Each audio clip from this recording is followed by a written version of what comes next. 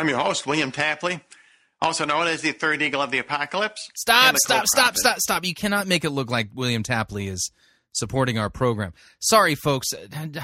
Chris Roseborough here, just to remind you, Fighting for the Faith is listener-supported radio. That means we depend upon you, your generous gifts, and financial contributions in order to continue bringing Fighting for the Faith to you. And no, William Tapley is not our spokesperson. If you don't already support us financially, you can do so by visiting our website, fightingforthefaith.com. When you get there, you'll see two friendly yellow buttons. One says Donate, the other says Join Our Crew. And when you join our crew, you're signing up to automatically contribute $6.95 to the ongoing work and mission of Fighting for the Faith and Pirate Christian Radio. And, of course, if you would like to specify the amount that you would like to contribute, you can do so by clicking on the Donate button, or you can make your gift payable to Fighting for the Faith and send it to Post Office Box 508, Fishers, Indiana, zip code 46038. All right, on to the program. It starts with an earthquake, birds and snakes, an airplane. Lenny Bruce is not afraid. I have a hurricane, listen to yourself.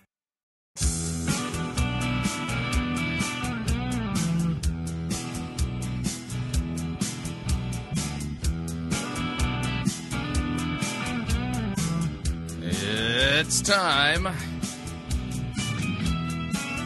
for another edition of Fighting for the Faith. Monday, June 6th, 2011. This is one of those programs where you could conceivably experience frustrative disbelief brain explosion.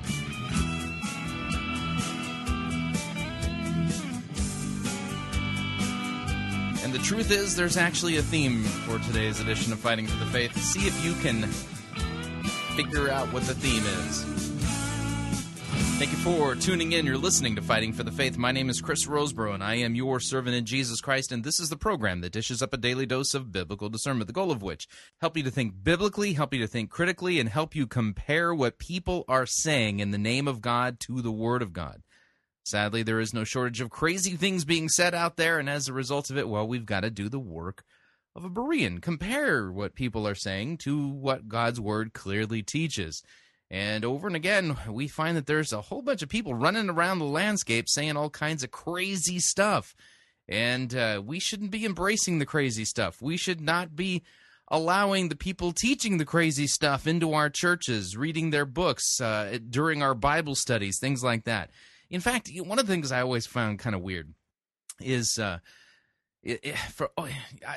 talking to evangelicals from time to time. One of the things I run across is that, you know, someone in the evangelical movement say, "Oh yeah, my small group study, we have a great Bible study going on this month." Really, what book of the Bible are you studying? Oh no, we're not studying a book of the Bible. We're studying the latest book by X, Y, or Z author. And it's like, what? How could you say you're doing a Bible study if, like, you're reading, you know, let's say Bill Hybels' Walk Across the Room, or, you know, some tome by, Stephen Furtick or something like that? That's not a Bible study. That's something completely different. So, you know, just weird things that go on nowadays. And it's like we are suffering from a rash of bad Bible hermeneutics, a really, really, really, really bad rash of Bible hermeneutics. And as a result of it, you know, that's one of the reasons why we're getting so many of the crazy things that are going on in the church today that we review on a regular basis. And this is the program that does the politically incorrect thing. We not only look at the teaching, we actually let you hear the teacher himself or herself actually teach it. So that, and then we correct it and say, no, that's not what the Bible says. And then people send me emails and go, "You're mean." And, no, actually, I love you too much to let you keep embracing your false doctrine.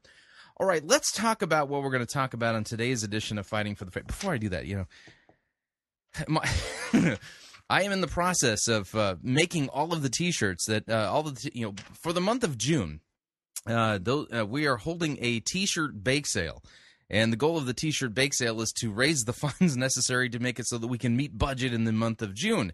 So if you want to purchase a limited edition T-shirt actually designed and silkscreened by me, visit piratechristianradio.com/bake sale. I have got T-shirts all over the house.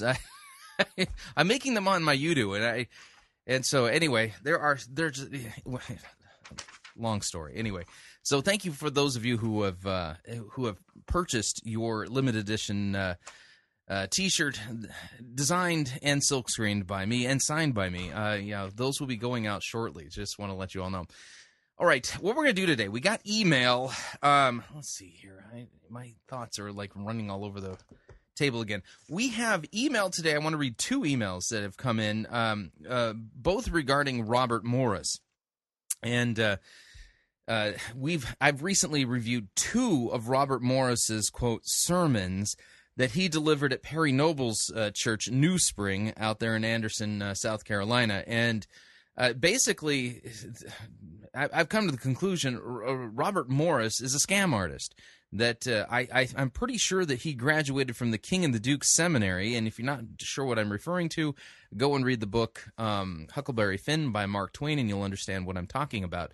And this guy just totally plays fast and loose with the biblical text to make assertions that just you cannot defend biblically. And any good, solid hermeneutic, somebody who reads the Bible using the historical grammatical method cannot come to the conclusions that Robert Morris has come to. In fact, he's kind of like one of the few people in the whole planet in the entire history of the church who's ever made such claims. One of the claims being that your money, when you earn your money, well, it's cursed. Yeah, it's cursed until you redeem it. And the only way that you can redeem it, it's not just that you have to tithe. No. The way you have to redeem it is you have to tithe the very first 10% of your money that comes into your account. You have to tithe that very specific first 10%. Otherwise, your money remains under a curse. And so you don't want your money to be cursed now, do you? Well, then you better redeem it and make your check payable to New Spring Church in Anderson, South Carolina. You might as well just make it payable to Perry Noble. And I'm sure Robert Morris got a commission, maybe a percentage of all of the tithe money coming in, to help raise the operating expenses out there in Anderson. And I've been receiving emails from folks basically telling me that Robert Morris has made the rounds. He's also preached at lifechurch.tv. That's Craig Rochelle's congregation out there in Oklahoma. And it's interesting to get the emails that I'm getting on this one. So I got two emails that I want to read regarding Robert Morris, and then we're going to do a Harold Camping update. And this one's a little bit different. I've got a Harold Camping ex-follower who has done an interview with the Christian Post, and very interesting insight. And then that'll probably take us to the first break, and then after the first break, we've got a gal that I don't know if I've actually ever spent any time reviewing her stuff, but she's one of the XP Media channel partners. That's Extreme Prophetic. She's part of the Patricia King gang, and her name is Angela Grenig. And I've got two things we're going to be looking at from her. One is a conference that, well, you all have missed it, but the commercial for it's still online, and it's called Daughters of Lightning. Now, y'all remember Lisa Bevere's recent conference speech where she talked about Lioness Arising. Well, Angela Grenig has got one up on Lisa Bevere. I mean, why do you want to be a lioness when you can be a daughter of lightning? Sounds shocking, doesn't it? Pun intended. And then, we're going to listen to her little infomercial for her Daughters of Lightning one-day conference speech, and then we're going to see how she handles God's Word when we listen to her teaching regarding, quote, crossing over from Angela Grenig Ministries. And that'll probably take us through the end of the first hour, and then hour number two, at hour number two, we're going to be doing a sermon review from Elevate Life Church, and the name of the sermon is The 11 Beatitudes of the Becomer. The 11 Beatitudes of the Becomer, and the best way I can describe this sermon, by the way, the pastor there, his name is Keith Craft, and this particular sermon, Keith Craft, who is new to the whole televangelist thing. He's a up-and-coming televangelist star. And the best way I could put it is it really truly sounds like this guy has been to the William Tapley School of Biblical Hermeneutics, and so you have got to hear it to believe it. That's all I can say. And those of you who are my friends on Facebook saw that this morning. That I was obviously spending some time in Farmville. Yeah, that was to keep me from sticking my head through my keyboard or pounding it through the keyboard while I was reviewing Keith Craft's sermon in preparation for today's program. So we've got a lot of ground to cover. Today is definitely one of those days where tinfoil pyramid hat, duct tape, bendy straws, anything that you can do to protect yourself. This particular edition of Fighting for the Faith, like I've said, it is definitely, has extreme, this is an extreme danger program. That's the best way I can put it. You could definitely hurt yourself listening to today's edition of Fighting for the Faith. So I feel it behooves me to play our warning. Warning. Fighting for the faith can be dangerous to your health. Listening with caution is strongly urged while doing any of the following activities: operating heavy, deadly equipment, playing Farmville, or any time-wasting, brain-numbing activity. For sudden awakening at the sound of a particularly stupid eisegetical statement could cause neck strain. Drinking liquids, drinking hot liquids, having liquids too nearby, not having any liquids nearby. The following medical conditions have been known to occur while listening to Fighting for the Faith: cranial keyboard embedment syndrome, sinunasal liquid spumant disorder, steering wheel pounding clenched fist strain, continual gaping dry mouthatosis, and frustrative disbelief brain explosion. Please take proper precautions. Drinking straws, padding, and duct tape are recommended. All right, you've been warned. That's all I can say. Now, I'll ease you into the program today with a little bit of email that should create a false sense of security. All right, first email comes to me via one of my listeners who is a friend of mine on Facebook. His name is Morkel, and he is from South Africa.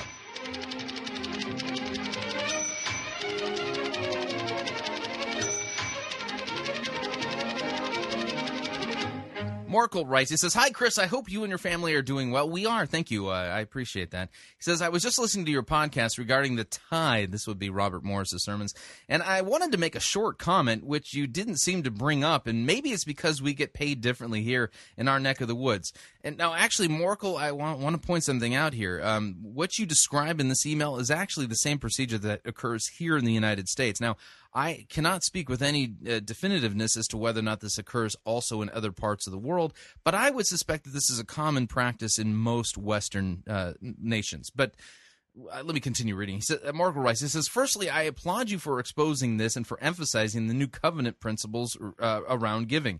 Here in South Africa, church leadership tends to ostracize people who don't adhere to Mosaic law-driven tithing, yet they don't really apply all the principles around it given in the Word." Yeah, I find it interesting that those who really are legalistic regarding tithing, they don't celebrate the Feast of Booths, the New Moon celebrations. No, they don't do that, and they eat pork. It's weird, it's how they can just zero in on the money aspect. Anyway, he says, "Well, if Robert Morris's principles of giving are the literal first of your money, if that's true, then I, along with many I know, are in deep kimchi, since all of our funds will be cursed.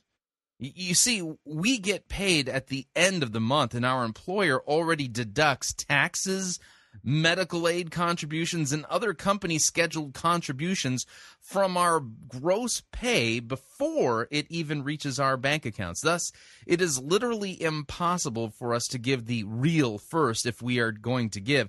And this will be true for thousands, even millions around the world. So it could even be billions. I'm serious, Morkel. You brought up a great point. And so what Robert Morris is basically saying is that we should go and work for another employer who won't deduct anything from our salaries, thus having no company benefits, just saying. Anyhow, that's just my 2 cents. God's blessings, Morkel from South Africa. Morkel, you make a great point. And, here Robert Morris is, if you remember that sermon regarding the principle of the first, the first fruits and all that kind of stuff, I mean, he basically assured everybody. I mean, it was very kind of Robert Morris to do so too. He assured everybody that if they didn't know about the principle of the first and they weren't giving the first 10% of their money, that was okay because they didn't know. But now that they know, well, they're obligated to do so. But the reality is that I didn't see any.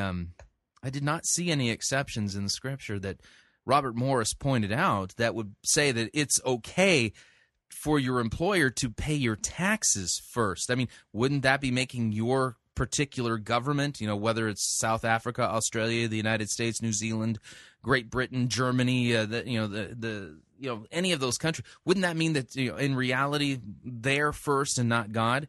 And so there is no way for anybody living in a Western country where taxes and healthcare benefits and other things, those contributions are deducted prior to the money hitting your account. All of those things are paid first. So, in other words, there is no way for you to ever have your funds be released from the curse that Robert Morris claims is there in the Scripture.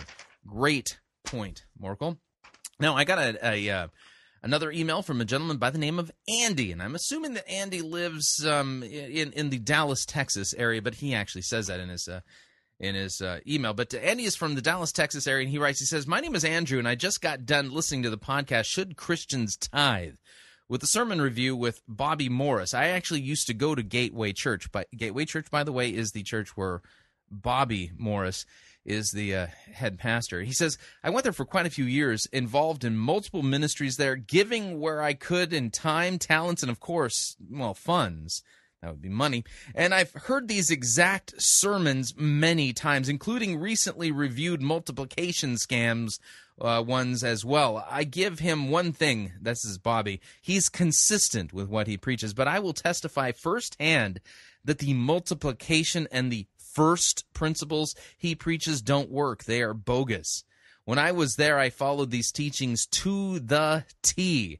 I got the book, The Blessed Life, and I kept the teaching CD in my car. I applied it with all the gusto and the faith that I had. If a need was to be met, I met it. If they were trying to raise money for a new building or a missions project, I always gave beyond my mandatory first-fruited 10%. But after everything was said and done, I never saw multiplication and was still broke, and I also felt spiritually bankrupt on top of that. You could say I hit a spiritual recession. After a while, I really started to get upset toward God. Not seeing my bank account multiply or seeing myself as someone who was a spiritual giant with faith just shooting out of me like rainbows, I would get legitimately mad at God. Side story. Once I got so mad about everything, I started hitting my steering wheel in my car. Now, I don't recommend this, by the way. This is not a good thing to do. He says, I pounded it so hard I ended up breaking the car horn in the steering column, and it wouldn't turn off. I was in the parking lot with my car horn having what seemed to be tornado siren tryouts, and I remember just thinking, great, just another thing I can't afford that I have to fix. Thanks, God. Now, back to the story. All of this frustration and anger led me to decide to leave the church. It wasn't working, not for me anyway. Gateway is in the heart of Southlake, one of the richest suburbs in Texas. People all around me were very wealthy, so by comparison, I never had a shot to amount to the faith being displayed weekly. Faithfulness and the blessings of God look like a Range Rover pulling in the church parking lot, and here I am sporting a Hyundai Elantra with a broken horn. I'm obviously not doing enough for God, is what I thought. I felt as if God didn't care. I didn't have enough faith to amount to nothing. I just wrote God off. Now, I have to admit, I didn't care to set another foot in church for as long as I live, but after some time, all I can say is that it was God who was drawing me back to himself. See John chapter 6, verse 44. So when I heard you reviewing a Robert Morris sermon, I was all too anxious to hear what you had to say on this. Unfortunately, I thought you were spot on. Yeah, that's an unfortunate thing. If a Roseboro sermon review, if it's spot on, that's not a good thing. Anyway, unfortunately, I thought you were spot on in your review. I say unfortunately because these are people that I know I did life with these people for years and still know a few of them. Some of them are the nicest, caring people I've ever met and I care about. For the God I knew then was an entirely different God than the one I know today. I can't say it's even the same Christ that we worshiped. Even though we're preaching out of the same Bible, it's a completely different book today than it was back then. I would hope and pray that they would know Christ for the forgiveness of their sins. I'm truly grateful to God for what you're doing there at Fighting for the Faith and hope that you can keep doing it. And may God bless and keep you. Sincerely, Andrew. Andrew, thank you very much. But you make a few really good points, and I want to highlight them. Number one, the anger that you felt is actually understandable because the God that was presented to you was a God who was basically sitting up in heaven with his arms folded, waiting for you to do particular things, to jump through particular hoops before he could lift a finger to do anything to help you. And this whole multiplication first principle thing is nothing more than a scam. What Robert Morris was doing and is doing is breaking that commandment that says, you shall not take the name of the Lord your God in vain.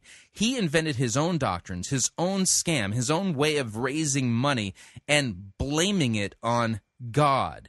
And so when you found out that your life wasn't being multiplied, your finances weren't being multiplied, and the reason why they weren't being multiplied is because the Bible doesn't promise any such thing. Okay? The Bible doesn't promise any of that. What God does promise you this side of his return is that your sins are forgiven, that you have a right standing before him because of his shed blood on the cross for the forgiveness of your sins. You are an ambassador of the kingdom of God to go and proclaim repentance and the forgiveness of sins in Jesus' name. Does this mean that we Christians are going to have our finances multiplied? No. In fact, the thing that Jesus promised us is that we would experience suffering and persecution. If you want to know what the Christian life really truly looks like, look at the beatings and the scourges and the whips and the persecution that the Apostle Paul experienced as a result of proclaiming the true gospel. Unfortunately, the people that you know and love and did life with down there at Gateway Church, they are not being told the truth about God. And as a result of it, they are in danger of the fires of hell. That's how serious this is. And so I will pray for you, Andrew, that the people that you still know that go to Gateway Church and are under the false teaching of Robert Morris, that God would give you opportunities to lovingly correct them and point them to the biblical Jesus, the true Jesus, the one who doesn't say he's going to multiply your finances, but the one who says is that he's going to forgive your sins. The one who we pray to daily, give us this day our daily bread. When we ask God to take care of our needs, many times in the Lord's Prayer, when we pray daily, we're just asking for God to give us the next day's worth of what we need. And we are not to count ourselves as poor or poverty-stricken, for we know now, as a result of what Christ has done for us, the fact that we've been brought to repentance and the forgiveness of our sins, that our true citizenship is not in the United States, it's not in South Africa, it's not even in Texas or Australia or Great Britain, but our true citizenship is in the kingdom of God. And when the kingdom of God comes to earth, when Christ returns and renews and regenerates the earth itself. Heaven and earth will pass away, but God's word will never pass away. There will be a new heavens and a new earth. When Christ returns and all things are made new and the kingdom of God is with men, the streets will be paved with gold, flipping everything up on its side, on its head. Think about it. Streets paved with gold. The last time I checked, street pavers, the bricks, they're not worth much. Pennies on the dollar. But that kind of shows you the economy of heaven, doesn't it? The things that we hold so near and dear that we think are so important here in this world, in this economy, money, fame, wealth, fortune, things like that, gold and jewels and big bank accounts and stuff like that.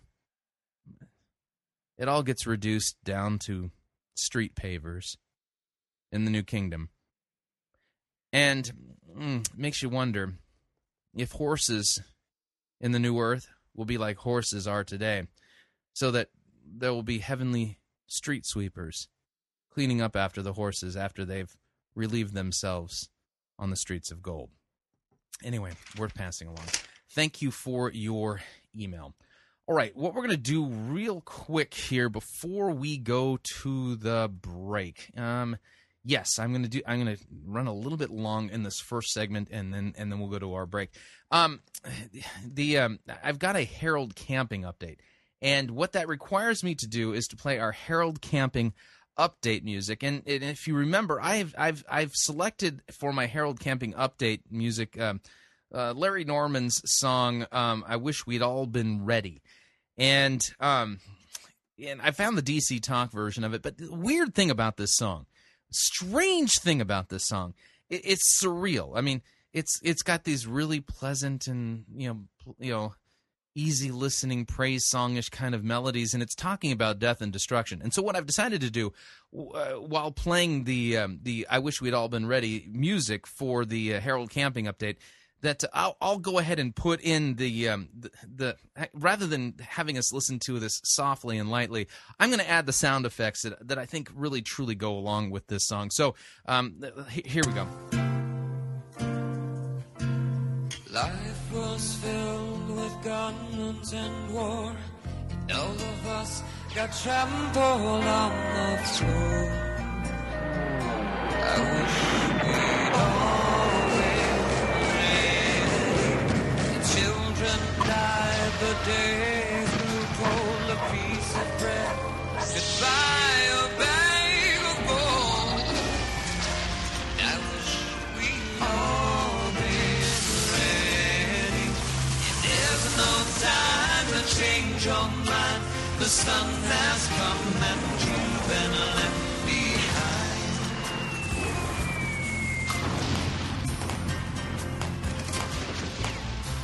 A man and wife asleep in bed. She hears a noise, turns her head, he's gone. Wish we'd all been ready.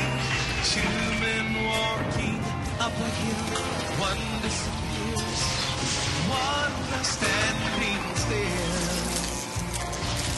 Wish we'd all been ready. There's no time to change your mind. The sun has come and you've been left behind.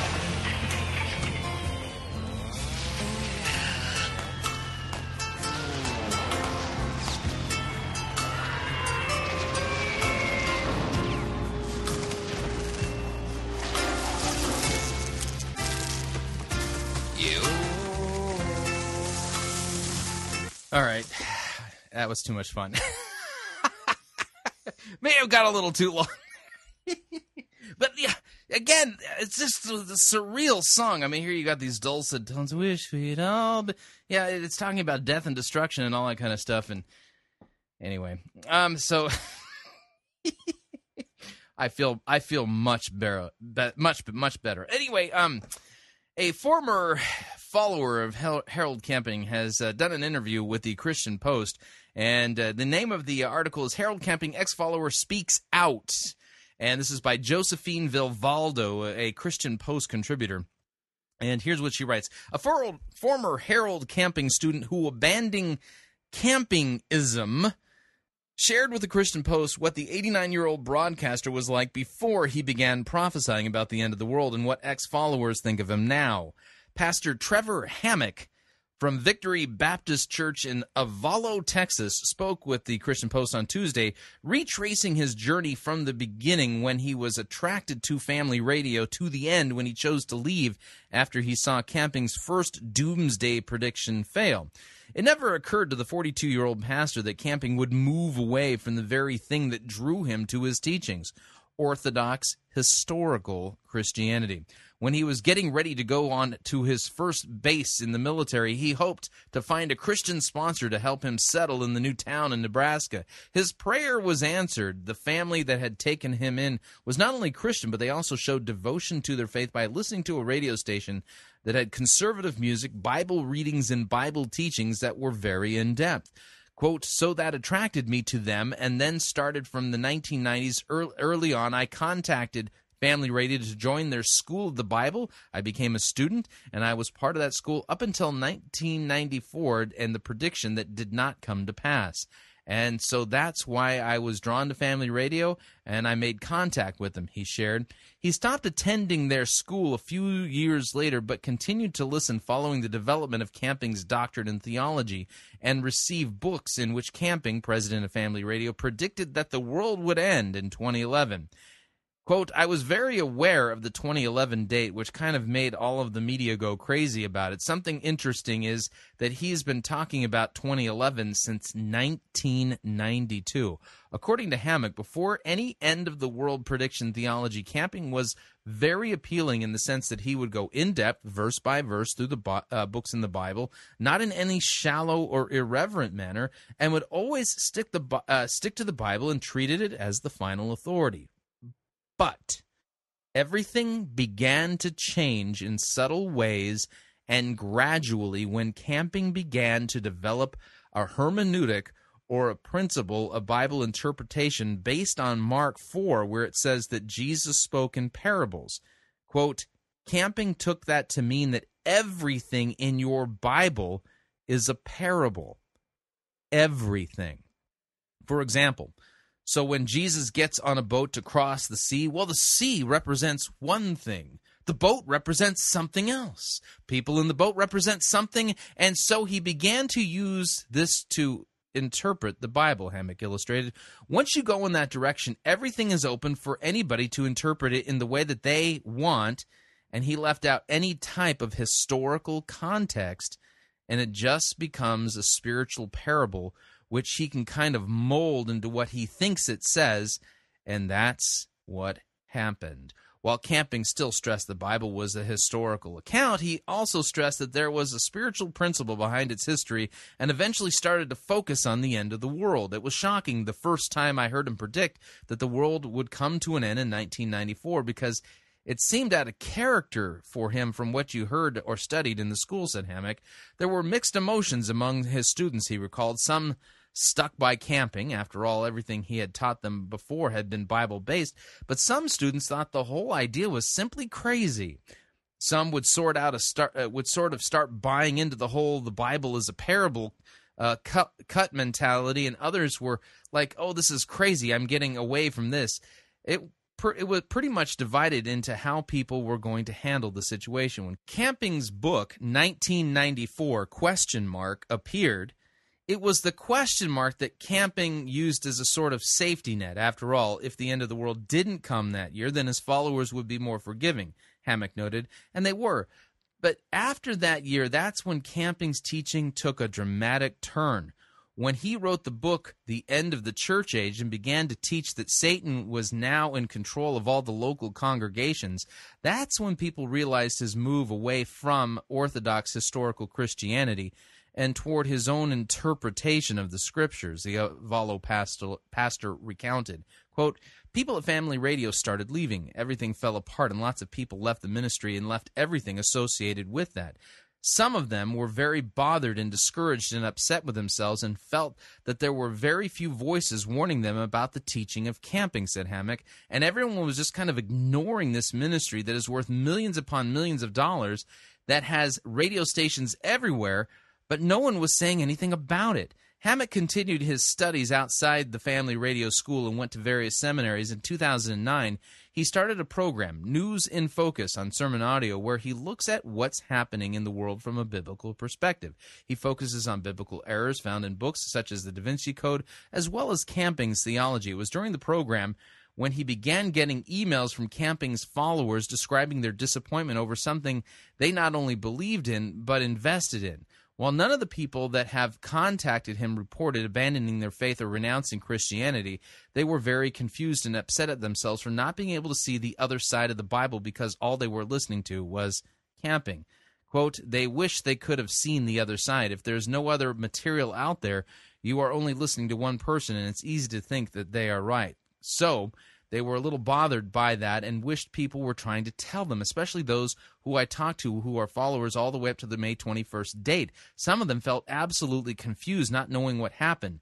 They had given money. Hammock doesn't know exactly how much money people had given. They only spoke of thousands, but didn't give any specifics. So they felt that they were giving their money to something that the Bible really taught, and then they were confused. So most of them, when I told them that he had used Mark 4 about turning everything into a parable, for some of them, they began to realize, well, that's true, and I never thought about that, and was thankful to hear that maybe they had been mishandling the Scripture. The whole situation can only be used as a great opportunity for the church to take responsibility and equip people to handle Scriptures correctly, he highlighted. Biblical illiteracy is the womb in which deception is conceived. The church today is very illiterate when it comes to church history, and when it comes to the Bible, most Christians don't really know how to handle it. He continued, hopefully people will stop and say, man, if all those followers of camping got so confused, maybe we should relook how A, as a pastor, I am equipping my people, and B, as a church member, how well do I know the Bible and how well do I know how to study and interpret it? There are still people who believe in camping and whose second failed prophecy that the rapture will occur on May 21st, 2011 did not deter them from his teachings. Hammock believes that this has much to do with the people's inability and refusal to accept that they have invested in false theology. Quote, I really have a burden for those people, not to mock them, but to reach out to them and say, hey, let's sit down and study this carefully and see if there's a different way to look at this, and maybe you can see that you have been misled, and there's nothing wrong with admitting that. To him, it is obvious that October 21st, camping's third prediction for the rapture and the apocalypse, will not happen. But he views it as an opportunity to reach his followers and Christians in general to equip them with biblical literacy. He personally assumes that the leaders at Family Radio are beginning to have a power struggle. He conjectured that when he noticed all of Camping's books and recordings on the end of the world were removed from the Family Radio website following the May 21st rapture dud, the radio network, he noticed, is now using his older recordings before Camping began talking about the apocalypse.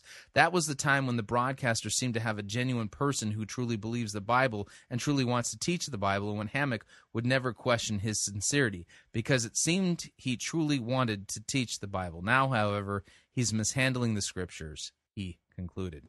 So, great article, good insight. And what was the problem there with the Harold Camping? What's gone wrong with him? It's his bizarre biblical hermeneutic. And his hermeneutic has turned into this idea that all of the Bible is parable and that there's symbolic meaning to every single thing in the Bible. That's ridiculous. That's a formula for basically turning the Bible into a piece of silly putty so that you can bend it into any funny little shape that you want to. And that is really one of the primary ways in which people are greatly deceived. Beware, beware, beware when somebody over-symbologizes the Bible and turns everything into allegory and parable, and then they alone are the ones who've come up with the secret of decoding what each of the symbols means. That is a sure formula for disaster. Okay, we are up on our first break. If you would like to email me regarding anything that you've heard on this edition or any previous editions of Fighting for the Faith, you can do so. Email address, talkback@fightingforthefaith.com, or you can ask to be my friend on Facebook. It's facebook.com/Pirate Christian. You can follow me on Twitter. My name there, Pirate Christian. We will be right back.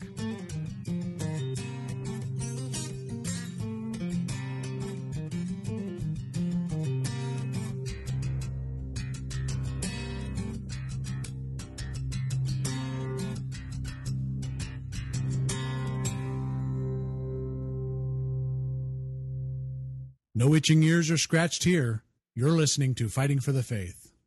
Pirate Christian Radio Theater presents Death of a Salesman. Are ye a salesman?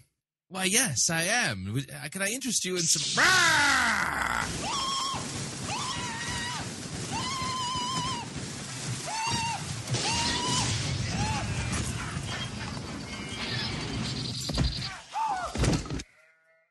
listening to Byron Christian Radio. It's Monty Python's Flying Circus Church.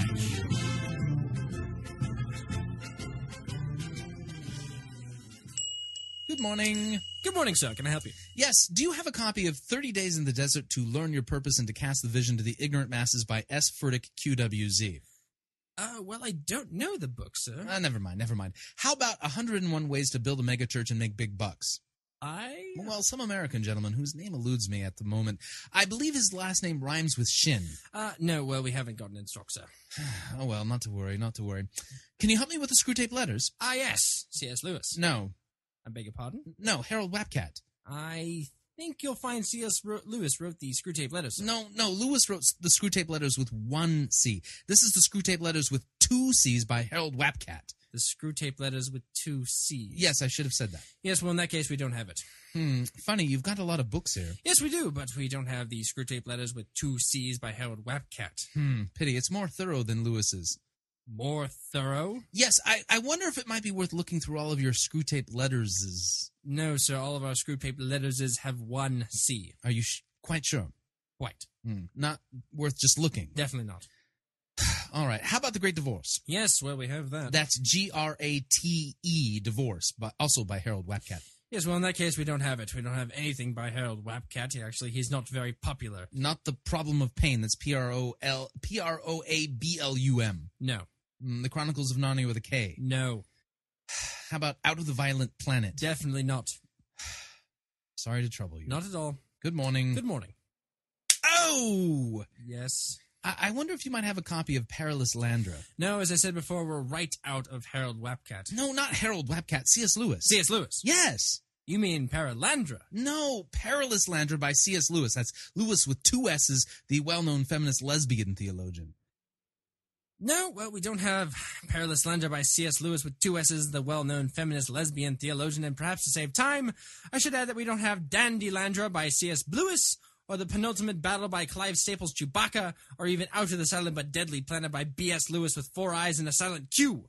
What a pity. That's my favorite. Why don't you try Zondervan? I did. They sent me here. Did they? I wonder. Oh, do go on, please. Yes, I wonder if you might have the amazing adventures of Pastor Perry Noble and his intrepid spaniel Stig amongst the giant purpose-driven pygmies of Beccles. Volume 8. No, don't have that. Funny. Got a lot of books here. Well, I mustn't keep you standing here, thank you. Oh, well, do you have... No, we haven't. Sorry, it's 1 o'clock. We're closing for lunch. I saw it. What? I saw it over there. Religious Bodies of America by F.E. Meyer. Religious Bodies of America by F.E. Meyer. Yes. Bodies. Yes. Mayer. Yes. Yes, well, we do have that as a matter of fact. The expurgated version. I'm sorry, I didn't quite catch that. The expurgated version. The expurgated version of Religious Bodies of America by F.E. Meyer? The one without the Lutherans. The one without the Lutherans? They've all got the Lutherans. It's a standard religious body. The Lutherans are in all the books. Well, I don't like them. They baptize infants. All right, I'll remove it. Any other religious bodies you don't like? I don't like the Presbyterians. The Presbyterians, right. Presbyterians. There you are. Any others you don't like? Any others? The Methodists. The Methodists. Oh, yeah, they are. There you are. No Lutherans, no Presbyterians, no Methodists. There's your book. I can't buy that. It's torn. I wonder if you have... No, go on. Ask me anything. We've got lots of book here. You know, it's a bookshop. How about Osteen brushes his teeth? No, we don't have that one. Funny.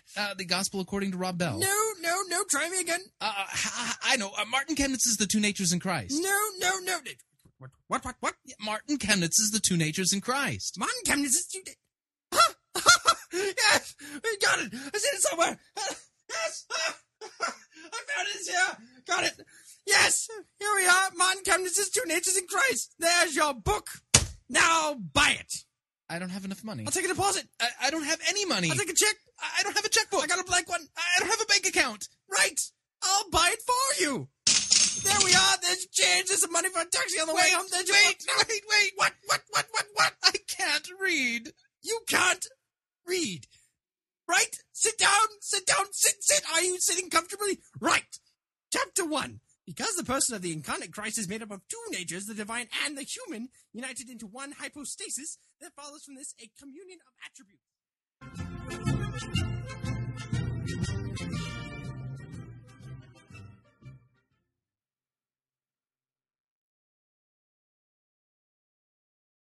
Chris Roseborough here to talk about this month's perk for those of you who are members of the Fighting for the Faith Pirate Christian Radio crew. Have you ever been to Walt Disney World or Disneyland and taken a VIP tour of one of those parks?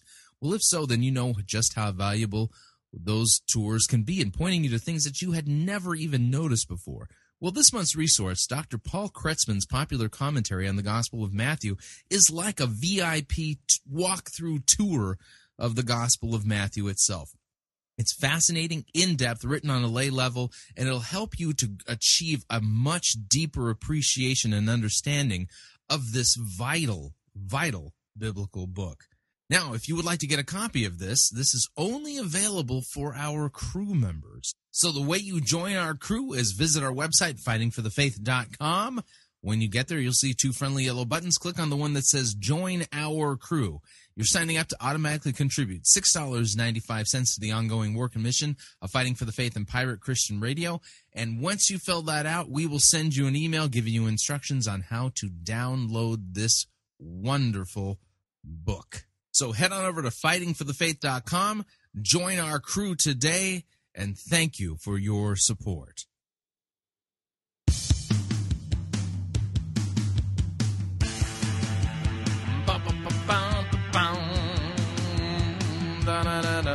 All right, we're back.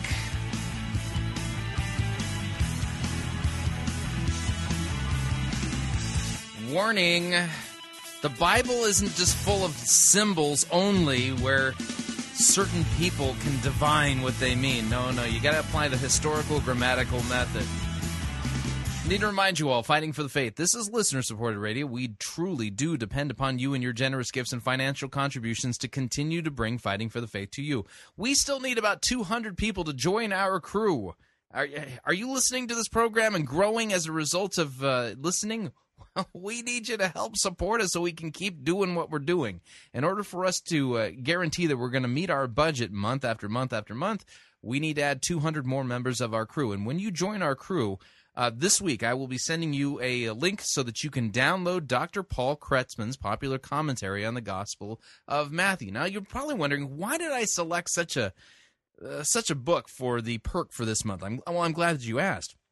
The reason being is this, is that it's important that you read books from outside of this century. You want to read old books. If you want to know what historic Christianity has taught and believed, then it's important that you read books that are, well, from guys who are safely already in heaven, who over their lifetime showed that they remained faithful and true to Orthodox Christianity. And when you look at how they handled God's Word and how they read particular passages, you then, today, hearing all of these crazy, innovative guys who are finding all kinds of bizarre meanings that nobody else has ever figured out before, will realize, oh, I see what the problem is. Those guys aren't maintaining a sound hermeneutic when it comes to understanding the Scripture.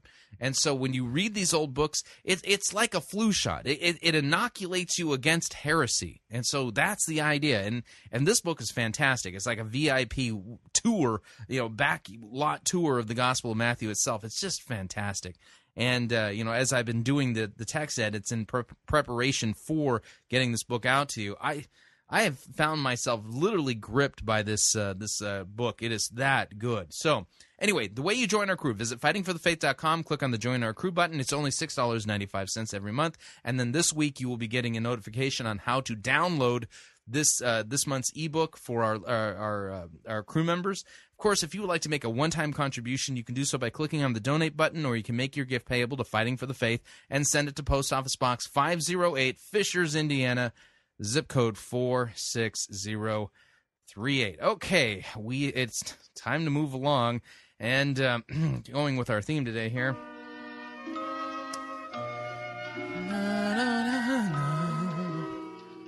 Ah, yes. That can mean only one thing. Time for an update from somebody in the Patricia King gang. That's right. These are people who couldn't spell the word hermeneutic if their life depended on it. Latest edition from the folks at the Patricia King Gang. Now, this is for a conference that's already passed. It was in September of last year. But those of you who who are not really hip to the whole thing that Lisa Bevere is pushing as far as being a lioness. Now, being a guy, I don't want to be a lioness. I'm a guy, so I'm a lion. No, I'm not even that anyway. But anyway, I'm not really into the animal thing. But if you wanted to be, rather than be a lioness, you wanted to be a daughter of lightning. Yeah. Here's Angela Grinick. Women in Kentucky, in Nortonville, Kentucky, on September 28th in the evening at the River Church, we're going to be doing a Daughters of Lightning. It's going to be one night only. But I Shocking. tell you by the Spirit of God, you will be activated into your giftings. No, really? Oh, man, I'm so sad that you folks in Kentucky missed this. I mean, if you've been looking for a way for you to be activated in your giftings, and you've always wanted to be a daughter of lightning, I have to sadly say that this event has already come and gone. And so, Father, we just want to release right now the wind and the fire and the rain. God spoke to me that He did? it was time for the Daughters of Lightning to be released throughout the world. Yeah, Daughters of Lightning released throughout the world, starting with Kentucky as ground zero. Who could have seen that one coming? Women, we are needed. Daughters, we are needed. God is raising up his daughters all over the world. Yeah, Daughters of Lightning. Because we are apostles, we are prophets, we are homemakers, we are butcher, baker, candlestick makers, and we Yeah, right on. can do it all. That's right, and you got lightning to boot. Still do the work that God has called us to do. In Nortonville, Kentucky, on September 28th in the evening at the River Church. So stay tuned because things are really starting to move. You know what? We know we've been activated. Now it's time to accelerate. Yeah, you've been activated. Now it's time to accelerate for those of you who are Daughters of Lightning. Talking about Angela Grinick, check out how she handles the scripture in this little audio from this video entitled Crossing Over. Hi, I'm Angela Grinick, and I really have an encouraging word right now for you. And it's out of Joshua chapter 3. Yeah, great, and this is coming from the chief daughter of lightning herself. I mean, she might as well be like the daughter of Zeus, because Zeus was able to throw lightning bolts himself. Anyway, we continue. Even though we've had some perilous times and the economy's been hard and there's a lot of things in the natural, like devastations and earthquakes and famine, God reminds us that sometimes in our most perilous times, that is when the greatest outpouring, the greatest fire, the greatest wind is released. And this... Yeah, what if I don't want fire and wind released? I've noticed that fire and wind don't really do well with, my house. I try to keep my house away from both fire and wind because I don't want to have to repair the home. You know what I'm saying? Is the word that he gave me out of Joshua 3 just for you. Oh, wow. The Lord just gave you something out of Joshua 3 just for me. Oh, that's awful nice of you, Angela. But it really is time to cross over. Okay, yeah, you get on with it. Start crossing over. It says, and early in the morning, the people that were with Joshua began to set out from the Jordan where they had been camped at. Yeah. Before crossing over. Yeah, Watch this. It says, after 3 days, the officers, God's people, went throughout the camp and they gave orders to the people. They said, when you see the ark of the covenant of the Lord, your God, and the priest, who are the Levites, carrying it, they said, you are to move from your position and follow it. Right. There's a key there, so hold on, I'll come back. Okay, I'm holding the key. I got it. I got it right here in my hand. To that. He says, then you will know which way you are to go. Wow. I love that. Yeah. Me too. I don't know why, though. Since you have never been this way before. Listen, God is wanting us to enlarge territory, to dream like we've never dreamed before. What? God wants us to enlarge territory and dream like we've never dreamed before. How'd you get that out of Joshua chapter 3 again? But he is really wanting us to prepare ourselves for something greater and bigger than we could even fathom or imagine. Which verse in chapter 3 did you see that? And I love what he says because he says, I'm getting ready. If you will pick up and move on, he says, I'm getting ready to take you somewhere you've never been before. Yeah, and who were they talking to? They weren't talking to me. They weren't talking to you. That was the children of Israel who, well, historically, for real, actually, this is historical narrative. You know what happened? They were taken to some place they'd never actually for real been before. You know, like if you've never been to Norton, Kentucky, if you're passing through Norton, Kentucky, somebody leading you the way and showing you how to get around Kentucky would say, oh, and kind of point you how to get around. I mean, same thing. So we're reading historical narrative. Weird that you're allegorizing and symbolizing it. It's not even a word. Symbologizing. I don't even know if that's a word. But anyway, you're allegorizing and symbologizing it, and the way it was meant to be understood is that this is what actually occurred in history. This is historical narrative.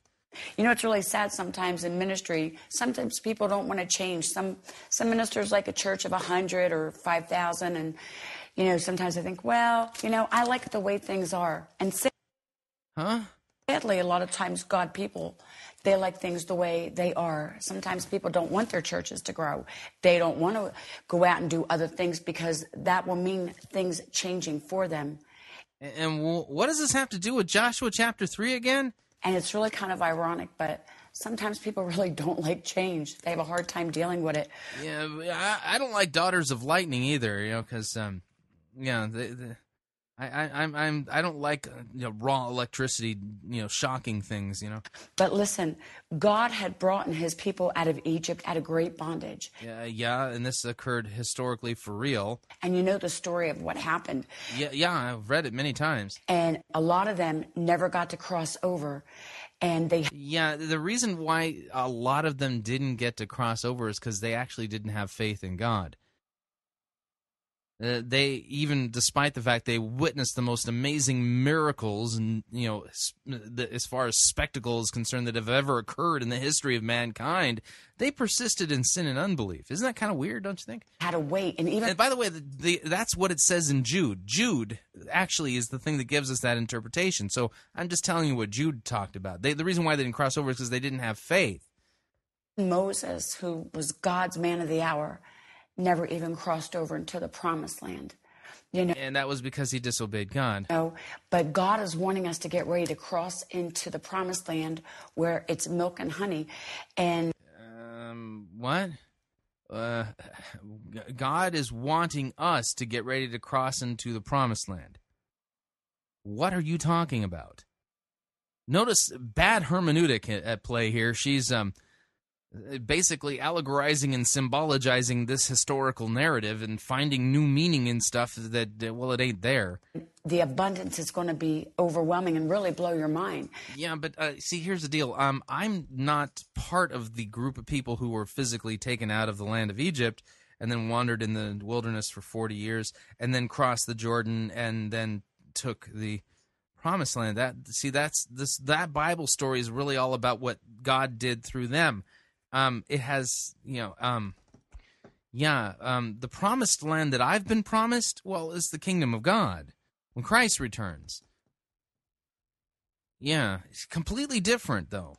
But the problem is at times it's not what we think it's going to be. Okay, so milk and honey isn't milk and honey. What do you think it is? And that's where we become so disappointed and discouraged that we just want to give up. Right. But I want to keep reading this. Oh, please do. I mean, you're showing your great biblical knowledge here. So he says, you will know that you have never been this way before. So this is what he said. When you see God getting ready to move, he said, and Joshua told the people this day, you must consecrate yourself, for tomorrow the Lord is getting ready to do amazing things among you. Now I want to take a minute and take you back to the key. Oh, please, yeah, because I'm still holding it. Because it's really important right now. Oh, I'm sure it is. See, God is wanting us to know as we trust him and get up and move into this next level. Move into what? That he's giving us. What next level are you talking about? This passage doesn't say anything about some new next level that God's supposed to be leading me into, that I have to cross over in order to whatever. He's already given us the key to go and possess the land. What land am I supposed to go and possess? I mean, I live in Indiana, central Indiana. There's no open land that doesn't belong to somebody that I can just move into and start possessing. They declare me to be a squatter and then, kick me off of it. But there's a key that goes with that, and it's called that you have to go to consecrate yourself. You do understand that in this text, consecrating yourself had a very specific meaning, and that meaning is found in the consecration rites and ceremonies of the Mosaic Law. And really, what it is about consecrating yourself is that you so empty out yourself. Really, where'd you come up with this interpretation? Where in the Bible does it say to consecrate yourself, you have to empty out yourself? Now, here's the deal. I'm not a glass. I'm not a bucket. So, and even if, let's just take for an example, let's pretend that really I was some kind of spiritual bucket. If I could tip myself over and pour myself out, then there would still be a lot of me that's still left in the container, even though the container was empty. You get what I'm saying here? That there's nothing left inside. Yeah, where'd you get this, lady? But just the Holy Spirit. Oh, okay, yeah, Sounds so religious and so pious. Again, where'd you get this idea? And he comes and invades your life. There isn't room for sin, jealousy, anger, gossip, slander, hatred, murder. Oh, that sounds so pious, doesn't it? Oh, yeah, there's no...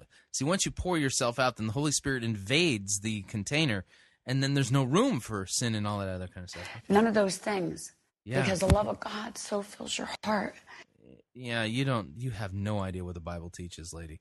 That there's really no room for anything else. And I will tell you this honestly. No, you've actually been deceiving us the whole time, and rather duplicitously. If we are wanting to see the greatest outpourings and signs and wonders, which, believe me, we all want to see that. Yeah, okay. We all want to see the greatest outpourings of supernatural signs and wonders. I'm pretty happy with the way things are. If that is going to happen where we're at today, then sin must be totally removed out of our midst. Well, then we'll never see any signs and wonders. Yeah, you tell me how you can completely remove sin from your midst, that you don't have to pray on a daily basis, forgive us our trespasses as we forgive those who trespass against us. Yeah, you let me know when you achieve that state, when you no longer have to pray that particular petition of the Lord's Prayer, which is a daily prayer. And then I'm sure that will show God that we're all serious so that he can finally, pour out signs and wonders. Now, I'm going to point something out to you here. If you're even familiar at all with the Joshua story and the Exodus story, the story of God leading the children of Israel out of slavery in Egypt, if God had to wait for them to purge themselves of all sin before he can do the signs and wonders, like the 10 plagues on the people of Egypt, the parting of the Red Sea, the feeding everybody every day, manna from heaven, miracles like that. If God had to wait for them to purge all the sin from among them in order to do that, well, then none of those miracles would have taken place. God isn't waiting for us to purge ourselves. Last time I checked, all of our sins were taken care of by Christ on the cross. And that's who's missing from this. Notice that? Yeah, the weird thing about those people who allegorize and symbologize biblical texts in order to find their bizarre little new interpretations is the message that ends up being shoved out of the church, shoved out of their messages, shoved out of their sermons, is the message of repentance and the forgiveness of sins and Christ and him crucified for our sins. That all somehow doesn't make any sense in all of this other stuff. Yeah, it makes me wonder. Angela Grenig, apparently Patricia King has a very low threshold as far as... Well, actually, I come to think of it, I was going to say that Patricia King has a low threshold as far as biblical fidelity is concerned when it comes to those people she allows to have a channel on her Extreme Prophetic website. I was beginning to wonder. I was thinking about this the wrong way, and in fact, I'm pretty convinced at this point that anybody who is solidly orthodox, who actually proclaims and teaches the historic Christian faith, those are the people who are not welcome at extremeprophetic.com. All right.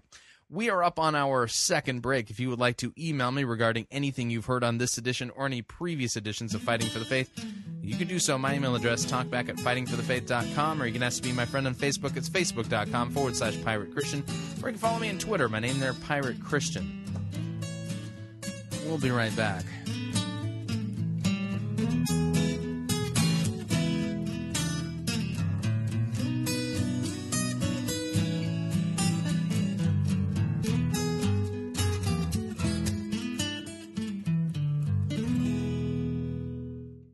If you want advice on how to have your best life now, you are in the wrong place. You're listening to Fighting for the Faith. This is the air I breathe. This is the air I breathe.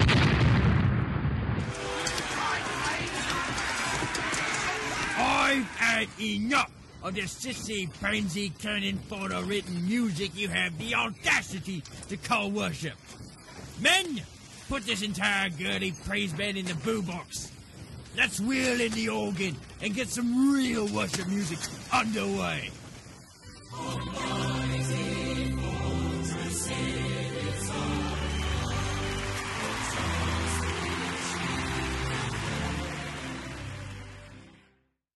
Ye be listening to Pirate Christian Radio. Chris Roseborough here to talk about this month's perk for those of you who are members of the Fighting for the Faith Pirate Christian Radio crew. Have you ever been to Walt Disney World or Disneyland and taken a VIP tour of one of those parks? Well, if so, then you know just how valuable those tours can be in pointing you to things that you had never even noticed before. Well, this month's resource, Dr. Paul Kretzmann's popular commentary on the Gospel of Matthew, is like a VIP walk-through tour of the Gospel of Matthew itself. It's fascinating, in-depth, written on a lay level, and it'll help you to achieve a much deeper appreciation and understanding of this vital, vital biblical book. Now, if you would like to get a copy of this is only available for our crew members. So the way you join our crew is visit our website, fightingforthefaith.com.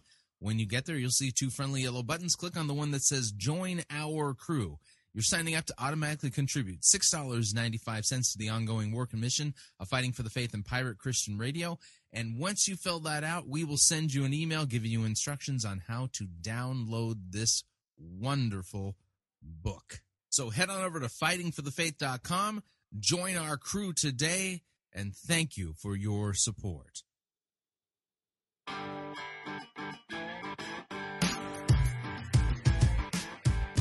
All right, we're back. Hour number 2 of Fighting for the Faith sermon review time.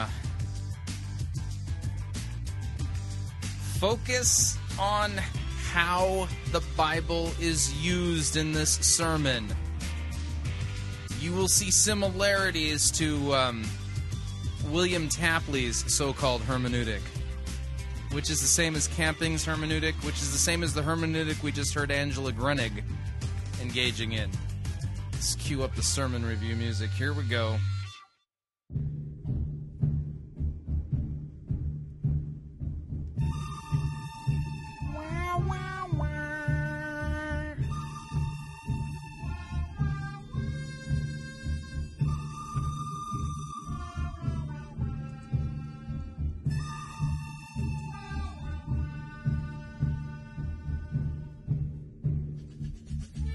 The good, the bad, and the ugly. We review it all here at Fighting for the Faith. We are an equal opportunity sermon reviewing service. Today's sermon comes to us via Elevate Life Church, Frisco, Texas.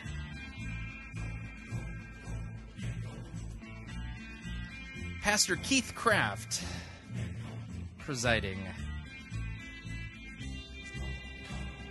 Now, Keith is stuck his toe into the televangelist waters and is now a televangelist. I kid you not. This sermon had me cracking up when I was previewing it. The name of the sermon, The 11 Beatitudes of the Becomer.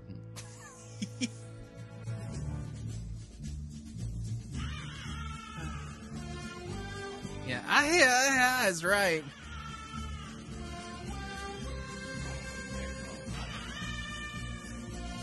No. Anyway, again, watch the hermeneutic. Watch what he does with the Bible. It's unbelievable. Anyway, let's kill the music. So without any further ado, this is Keith Craft, Elevate Life Church, Frisco, Texas, the 11 Beatitudes of the Becomer. And I kid you not, this is William Tapley's hermeneutic on steroids. Here we go.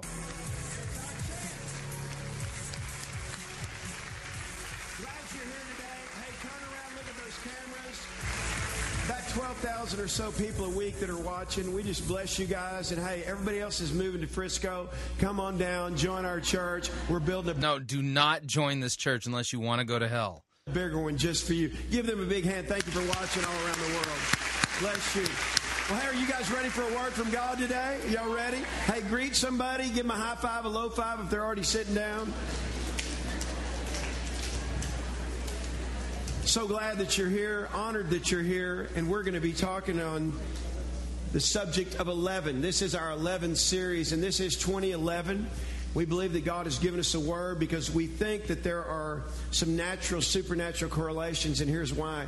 We believe based on the Bible that the things that are unseen are made manifest by the things that are seen. Romans, the first chapter. So what that means is for... Oh, man. He's not reading Romans, the first chapter. Oh, man. For everything in the natural, there is a supernatural correlation. So God... Oh, no. We're already off on the wrong foot. God is always trying to add his super to our natural, and we've got to be the... God is always trying to add his super to our natural. Really? The ones that make the correlation. What is it that God is saying? So oftentimes the enemy of our soul, which is the devil, tries to get us focused on the negative things. He tries to get us focused. Yeah, I thought the devil tries to deceive us and to tempt us into sin. I didn't know he was trying to focus us in on the negative things. On the negative things in the natural, so that it can keep God's super from being added to our natural. And okay, I've got to back this up. You've got to hear it without me interrupting it. It's unbelievable. Super to our natural, and we've got to be the ones that make the correlation. What is it that God is saying? So oftentimes the enemy of our soul, which is the devil, tries to get us focused on the negative things. He tries to get us focused on the negative things in the natural, so that it can keep God's super from being added to our natural. And yet God uses the negative as well as the positive in our life. So I want you to take a look at your notes. We're going to be talking about the 11 Beatitudes of the Becomer, because the revelation of becoming is one of the biblical meanings of the number 11. So let's look at your notes. St. Augustine said this: numbers are the universal language offered by the deity to humans as confirmation of the truth. And I believe that. It's not... What? I don't think you've ever read Augustine. It's not about numerology. It's not about horoscopes or something like that. It's about understanding that God uses numbers to speak. And there are certain numbers in Scripture, whether the number is actually given, or in this case, it's the 11th born son named Joseph that we're going to talk about. And how by looking at the life of Joseph, the number 11. We find 11 Beatitudes. Here's the way I'm going to choose to... So there's 11 Beatitudes in the life of Joseph. Really? You're the first to find them. Wow. ...to be in my life, so that no matter what happens, I'll always have the best result and the best outcome.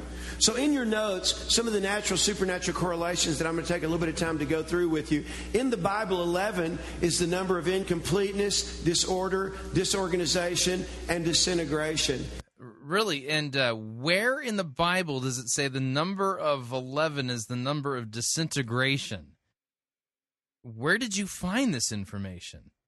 And so you can see that in our world today.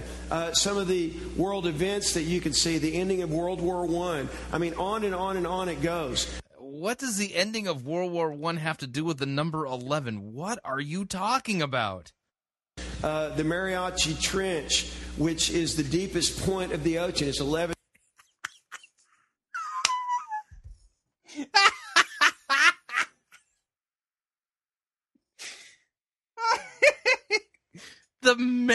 Mariachi Trench. Really? Huh.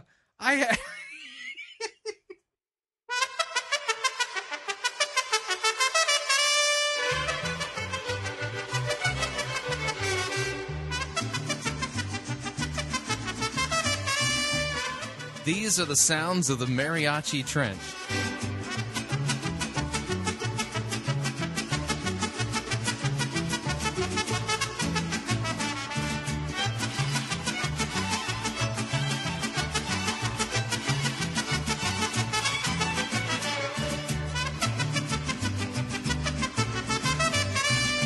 This is the sound of incompleteness.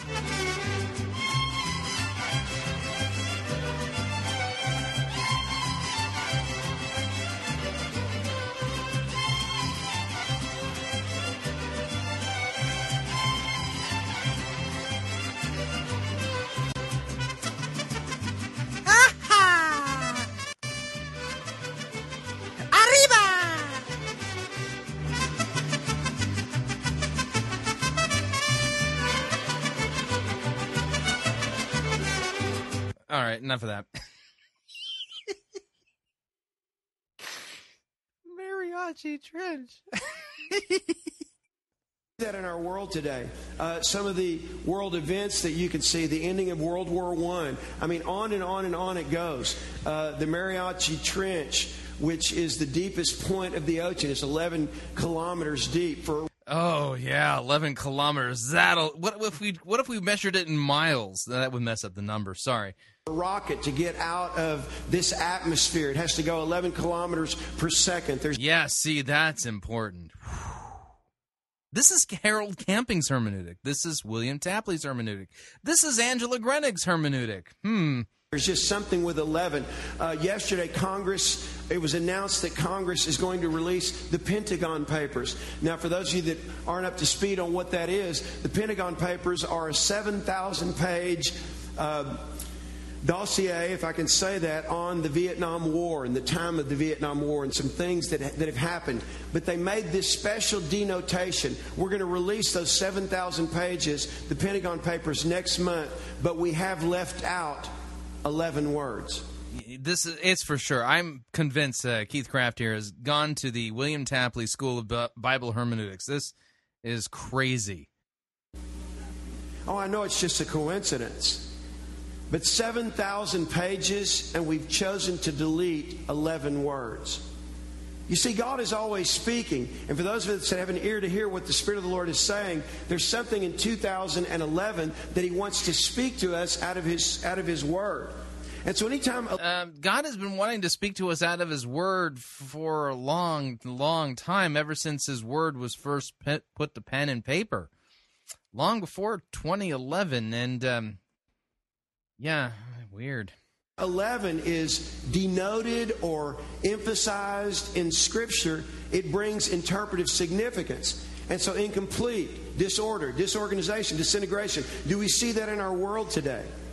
In 2011, there's been more tornadoes in the history ever. Yeah, because of the number 11, yeah. I mean, more tornadoes. There's been tsunamis. There's been earthquakes. There's been political upheaval.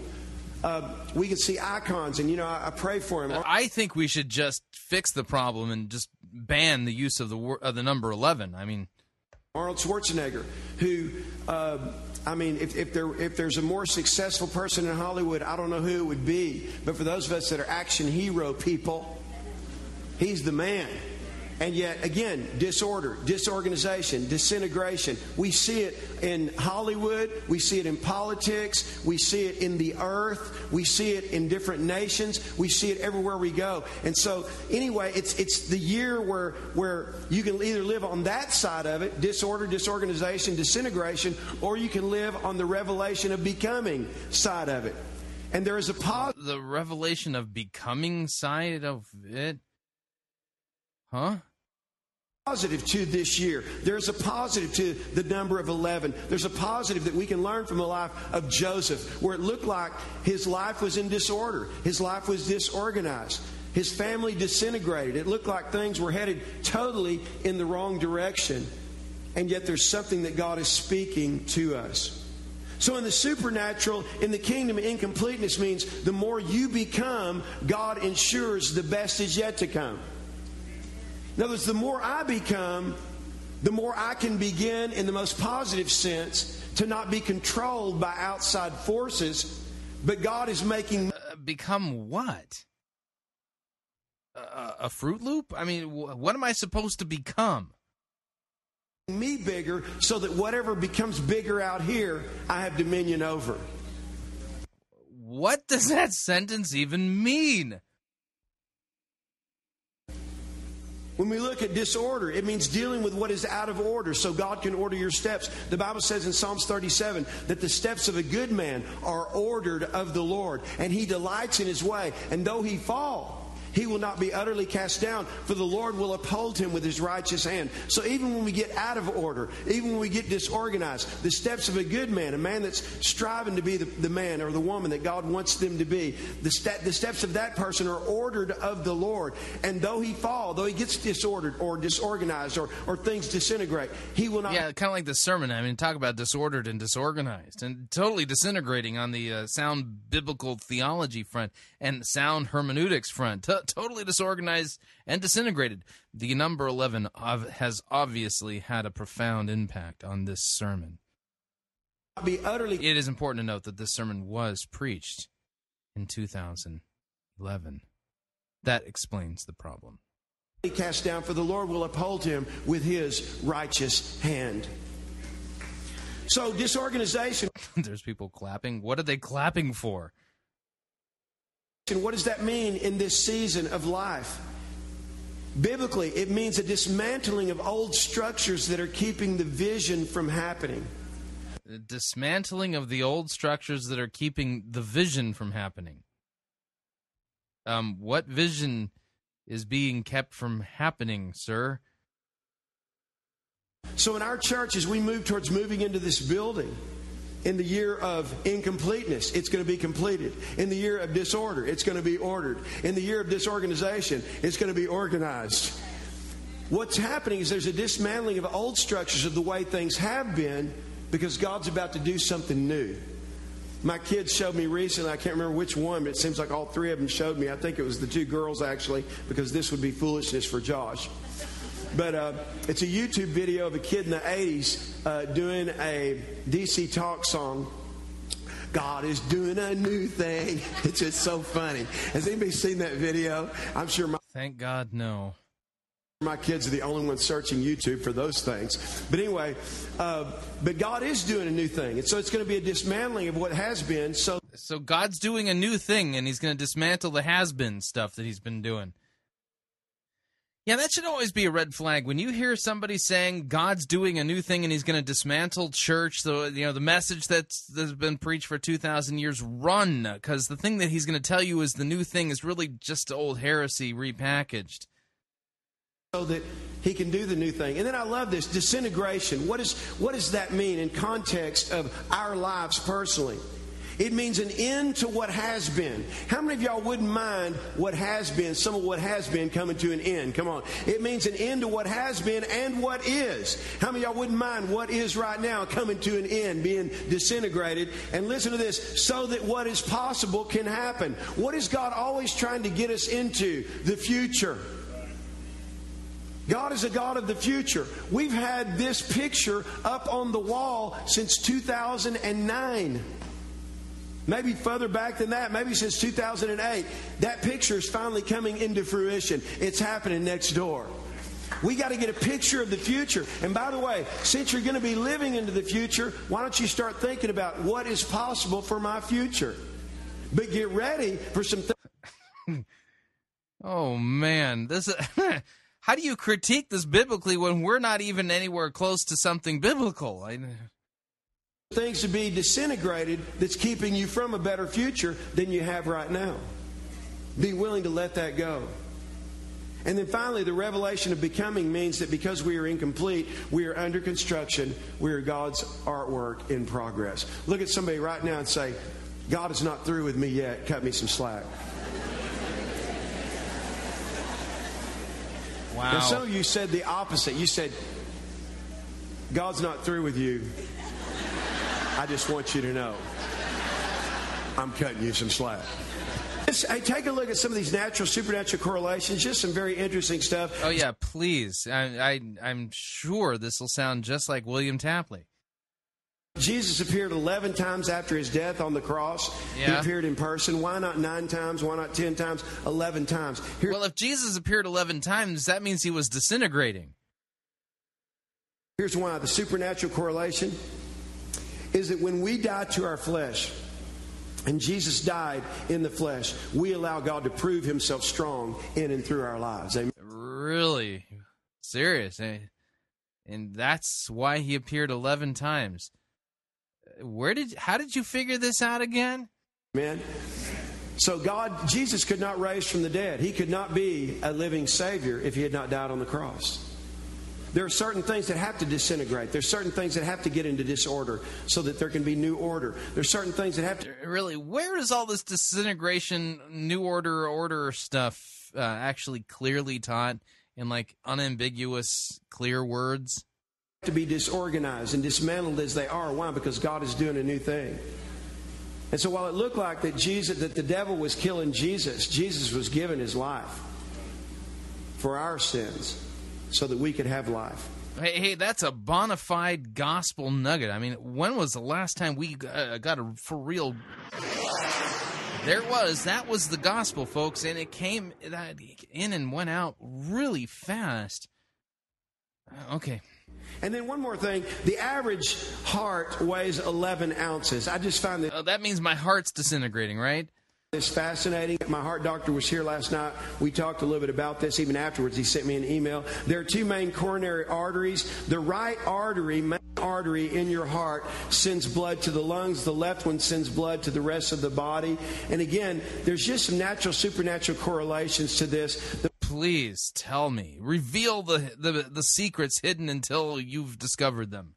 The most important parts of you cannot be seen with your natural eye. The flow of your life will be seen and come from the arteries, 2 primary arteries, and that is your artery of discipline that will help develop your competency. Yeah, you got to develop that artery of discipline. Get on, and hopefully you won't have clogging of that artery. You don't want to have an 11 artery that disintegrates into cloggedness. That would be bad. You got to make sure that you develop that artery of discipline without the number 11 so that it doesn't disintegrate into cloggy things. And the artery of your commitments, which will generate the flow of your effectiveness. Now, I don't have time to teach. Yeah, so that's so important. I mean, yeah, because that other artery generates the flow of your effectiveness.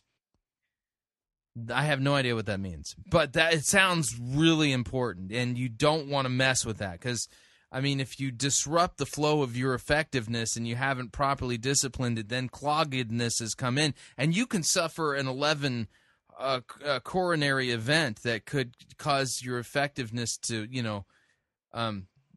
go into a heart attack. Right. Teach on this, but that's powerful. Oh, yeah, that was truly powerful. Yeah, Mufasa. Yeah, and yeah, I got goosebumps. Most people do not realize that when it comes to your competency, what you're good at or what you're not good at is based on your discipline to develop your gift. I did not know that. I had no idea. And what does this have to do with the number 11 again? I missed that. In other words, whatever level of your gift, wherever you are, every one of us have gifts. Y'all know you got gifts, right? So whatever level of your... Yes, I get gifts for Christmas and on my birthday and sometimes for my anniversary. Yes, I have gifts. Your gift is right now, whatever those gifts are, it's your personal discipline that develops that gift and that competency. So that's a major artery that you cannot see that causes your life to do the second thing, and that's to be effective. Right, yeah. Is anyone taking notes on this? Because I'd like to see how the outline structure of this sermon works. In other words, am I effective in life at doing what I'm good at? There's a lot of people that are doing good and they're doing a job, but they're not doing what they're good at. They're not getting paid for what they're the best at. Yeah, that's because they've been they've been demonically influenced by the Mariachi Trench. And that's really God's will. God's will is for there to be an exchange in your life, for what you sow is what you reap. So your discipline and your commitment are literally the two major arteries that make what you do better. Right, yeah, huh? And make what you do effective. Oh, I had no idea. Wow. Read the Bible so many times. I just totally skipped over all of that stuff, apparently. So very, very important. Again, I could just teach on that today, but I got so much more. Oh, don't tease us like that. Only got to about 2:30, so I need to get into this and really get on with it. But anyway, how many of you that speaks to you? Come on, does that speak to you? Now, I know for some of you, you're just still kind of running it through your filter, but here's what I'm telling you. The disciplines in your life develop your competencies. That's where you have to take ownership. You're not just going to be good at something because you're good at it and you can sit around and do nothing about it. You got to discipline yourself. And then, on top of that, you got to make a commitment to be effective and more effective at what you do. That's called excellence. And not just be average. People that are average in life do not get paid very well. Right. And worse, I mean, you can really tell that they're not doing well if they get paid $11. Yeah, because then everything disintegrates after that. So if you're not getting paid very well, it's not because you're not gifted. But the bottom line is the discipline's got to grow, the commitment's got to become more, and you'll see life will pay you more. Yeah. You notice that there's a profound lack of any open Bible at this point in sermon. I don't know where he got any of this stuff. It's really true. Not a man, not a person, but life will pay you more. That's the way it works. All right, let's look at Genesis, the 50th chapter. And this. Oh, yeah. Genesis 5:0. I'm all over it. So glad you skipped over Genesis 11 because that's the chapter of disintegration. This is one of my favorite chapters. This is one of my favorite stories about one of my favorite people in the Bible. And we're going to start at the end today, and then we're going to, in the next 2 weeks, explore the life of the 11th son, and that is Joseph. Look at verse 15. Here's what the Bible says. When Joseph's brothers saw that their father was dead, who was their father? It was Jacob. We preached about him the first week. When they saw that their father was dead, they said, perhaps Joseph will hate us and may actually repay us for the evil which we did to him. Let me stop right here and give you some revelation. Are you ready for this? Come on, are you ready for this? Oh, yeah, come on. Start revealing. Yeah, we don't need the Bible. We need some direct revelation. Go ahead. A lot of times, we think ways about people because that's the way we are. And so I want you to hear their thought process. Yeah. It's not so much about how Joseph was, but it was about how they were and how they would do if they were in Joseph's situation. And they reveal themselves by their thought processes. And let me just tell you, you reveal yourself by how you think other people will be. Yeah, and you know what happens when that happens? Well...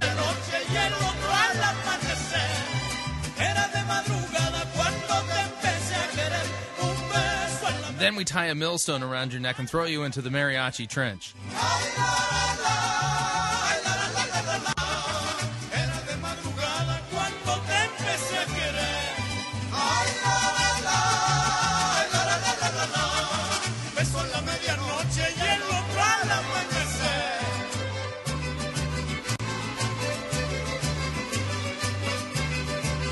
Okay, back to the sermon.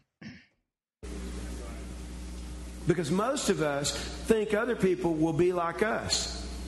And so therefore, if you see people as mean all the time, you might be mean. If you see people as unhappy all the time, you might be unhappy. So I want you to get that. Perhaps he will hate us and repay us for all the evil which we did to him, because that's what we would do. So they sent messengers to their own brother, and here's what the messengers said. Before your father died, he commanded, saying, we just want to remind you, here's what your daddy told you to do before he died. Thus you shall say to Joseph, I beg you, please forgive the trespass of your brothers and their sin, for they did evil to you. Now, this is them speaking. Now please forgive the trespass of the servants of God, of the God of your father. And Joseph wept when they spoke to him. That showed his heart. Then his brothers also went and fell down before his face, and they said, Behold, we are your servants. And Joseph said to him, Do not be afraid, for am I in the place of God? Let me answer that question. Yes, he is, and yes, you are. What? What? Oh, okay. So we're in the place of God. That's what Joseph meant. Hang on.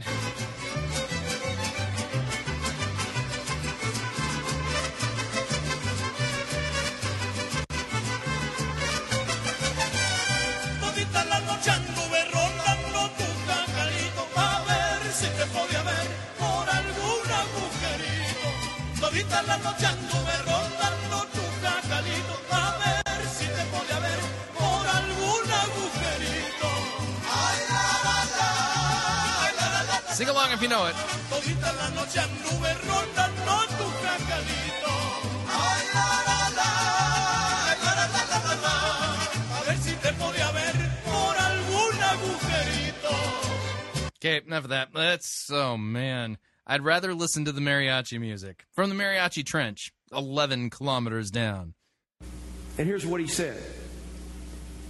But as for you, you meant evil against me, but God meant it for good, in order to bring it about as it is this day, to save many people alive. Now therefore, do not be afraid. I will provide for you and your little ones. And he comforted them and spoke kindly to them. And so what he's saying is, am I in the place of God? Now I want you to see yourself as Joseph. We're going to learn from the life of Joseph today, because Joseph was in the place of God, just like you're in the place of God. The whole point of Joseph asking the question, am I in the place of God, was the answer that is implied in the text is no. How'd you come up with a yes on that? Little too much time down there at the bottom of the Mariachi Trench, I'm thinking, you know? You say, well, how am I in the place of God? You're God's son and you're God's daughter. In fact, if you are a Christian, to be a Christian literally means to be Christ-like. And so we're to learn what God's modus operandi, what God's modality of operation is in the world. Right, and we can find that down at the bottom of the Mariachi Trench.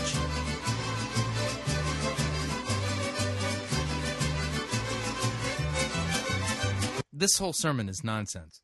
And part of what God's trying to show us here is that we are in the place of God to bless or curse people. We're in the place of God to give mercy or judge people. We're in the place of God to speak life or to speak death over people. We're in the place of God. Oh man, Keith, I gotta ask a question. Have you spent any time in the sun lately? I'm beginning to think that maybe, just maybe, the hot Texas sun down there in Frisco may have melted your brain. I'm worried about you. To change every atmosphere everywhere we go, because wherever you go, there you are. So let's look at your notes here. Shakespeare. Hang on.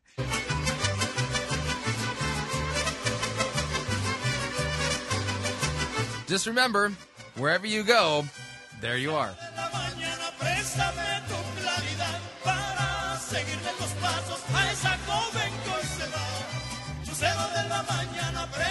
Oh man. Shakespeare wrote Hamlet. He wrote in the first line of Hamlet is something we all know. Finish it if you know it. To be or that. Y'all are all so smart. I mean, that's Shakespeare right there. You got it, man. That's. I didn't learn that watching Hamlet. I saw it on cartoons. To be or not to be? That is the question. Whether it is nobler to... I've seen Bugs Bunny do a reprisal of that. To be or not to be, that is the question. Why do we all know that? Because it's a profound question. To be or not to be. No, I know it because I've seen it a million different times on different cartoons. It's always funny. That is the question. Most people don't. In fact, you know what? One of my most favorite, versions of that whole thing from the Little Rascals, Spanky. He does To Be or Not to Be, And while he's doing that, the people in the other kids in the audience are actually using their pea shooters to shoot at him. And so every time he says a line, he has to hold up his shield because in comes all these peas being shot at him from pea shooters from the audience. To be or not to be? Yeah. Anyway, I don't even understand what that means. To be or not to be? That is the question. Shakespeare goes on through Hamlet and tries to explain it a little bit, but the reality is this. Your think determines how you'll be, your be determines what you do, and your think, be, do equals what you have in life.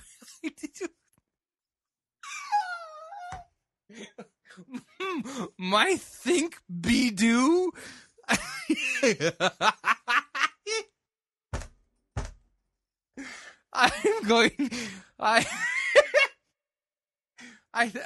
Oh man, the number 11 has completely disintegrated my brain.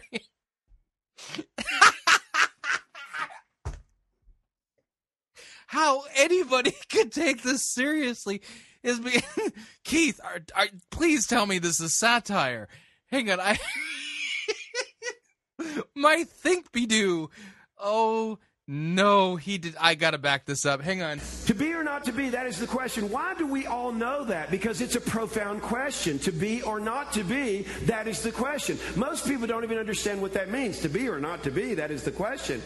Shakespeare goes on through Hamlet and tries to explain it a little bit, but the reality is this. Your think determines how you'll be, your be determines what you do, and your think, be, do equals what you have in life.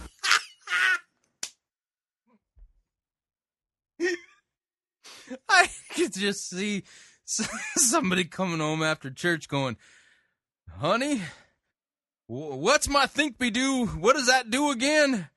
I got to make sure that my think be do ain't doing the wrong thing that it shouldn't be doing because otherwise the number 11 from the Mariachi Trench will come and get me. And so when we go through life, if I look at any area of my life that I do not like, here's what I have financially, here's what I have in my relationships, here's the kind of marriage that I have, here's the kind of job that I have, here's the kind of friends that I have. If I look at any area of my life and I do not like what I have a responsibility to go back to the way I think, the way I am, or the way I be, and what I do in life, because that determines what I have. It's very important. We teach that very strongly around here. Well, I'm so glad you teach that strongly.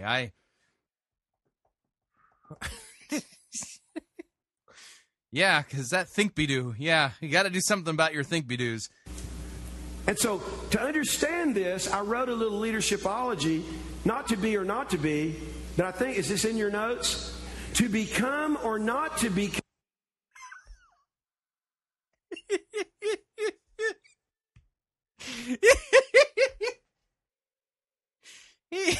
He wrote a leadershipology, not to be.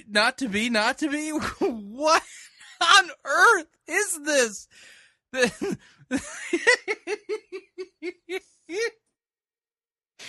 Oh man, this guy makes William Tapley look brilliant.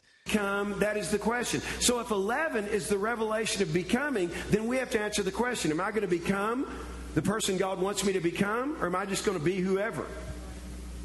You know why 6 is afraid of 7? Well, because 7, 8, 9, yeah. To become or not to become, that is the question. You are in a process of becoming someone who affects everyone and everything in your life. Wow, really? Yes. No matter how young, no matter how old you are, you are in the process of becoming someone who affects everyone that will ever come into your sphere and everything that you're ever a part of. You're being shaped by people, places, and things, as well as being a shaper of people, places, and things.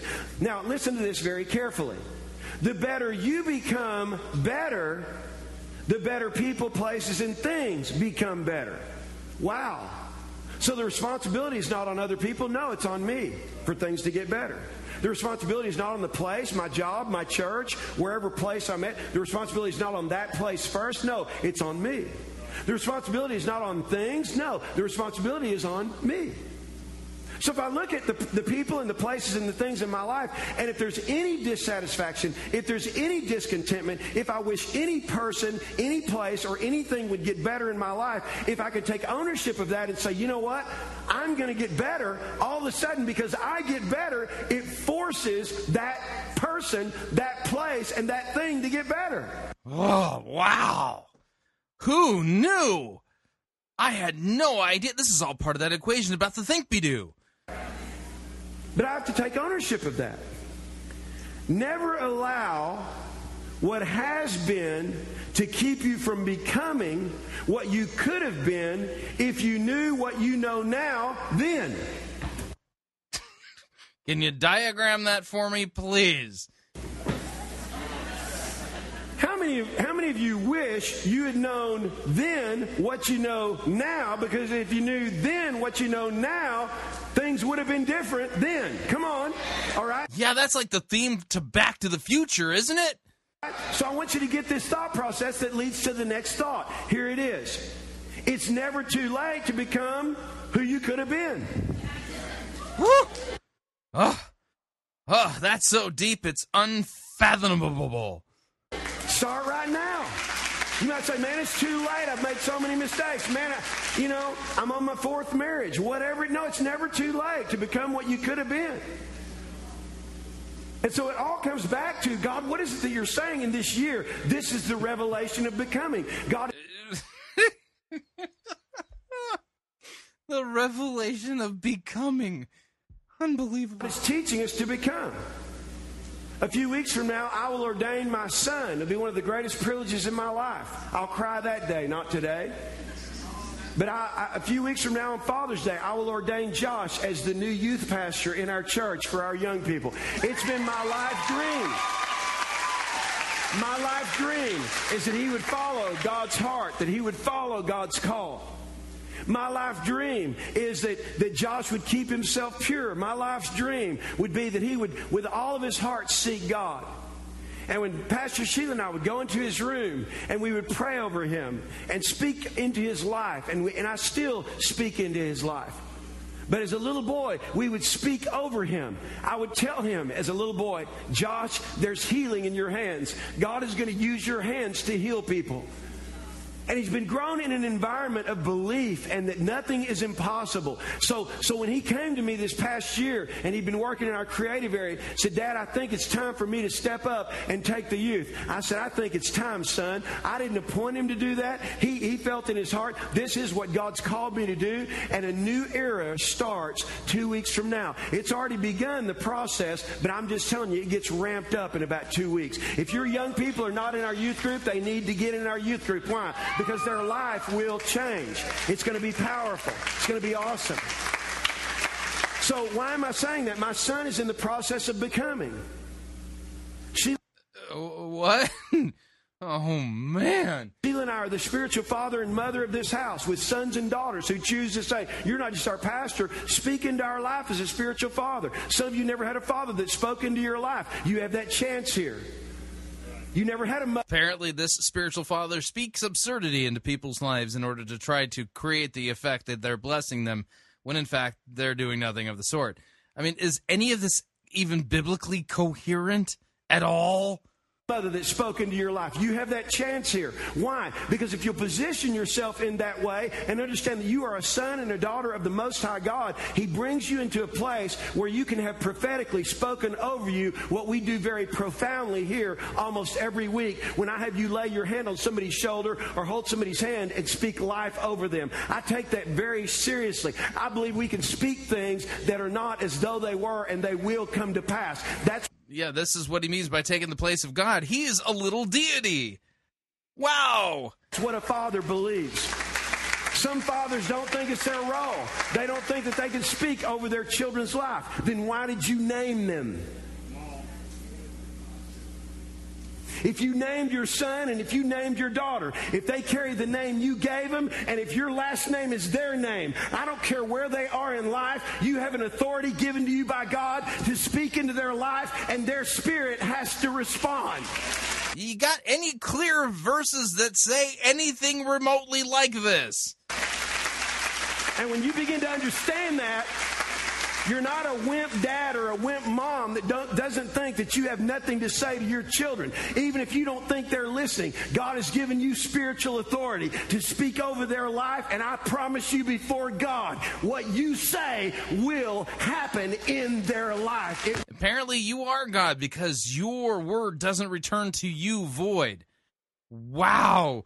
This is the theology of the devil, the serpent in the Garden of Eden. You will be like God. Who, Nelly? It will happen. It will happen. So God wants you to understand, and what he wants you to understand is this: we are all in the process of becoming. Rosabeth Moss Cantor, that name won't mean much to you if you're not familiar with Harvard Business School, but It doesn't mean anything, just like the Mariachi Trench. Well, that now means something, but it didn't mean anything before you said it. I am. And at Harvard Business School, she just happens to be number 11. Oh no, the number of diminishing returns. On the top business intellectual list of all time. And here's what she said: everything looks like failure in the middle.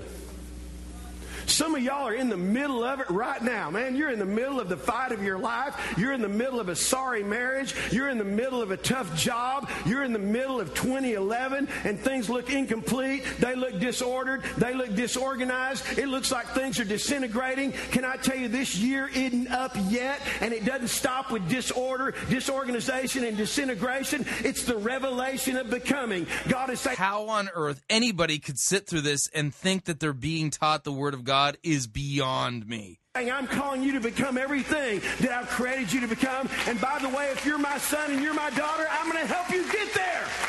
I have no idea what he just said. You're not on But it's a big applause line, though. your own. Come on, I'm preaching good today because God's speaking to you. He's speaking to you. No, you ain't preaching good at all. This is complete and utter nonsense. In fact, I'd rather be listening to these guys.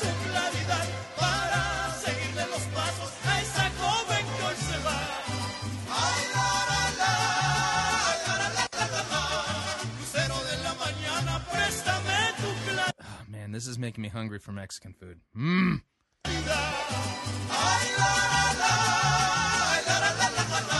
See what it's becoming? This is the B2B. I we continue.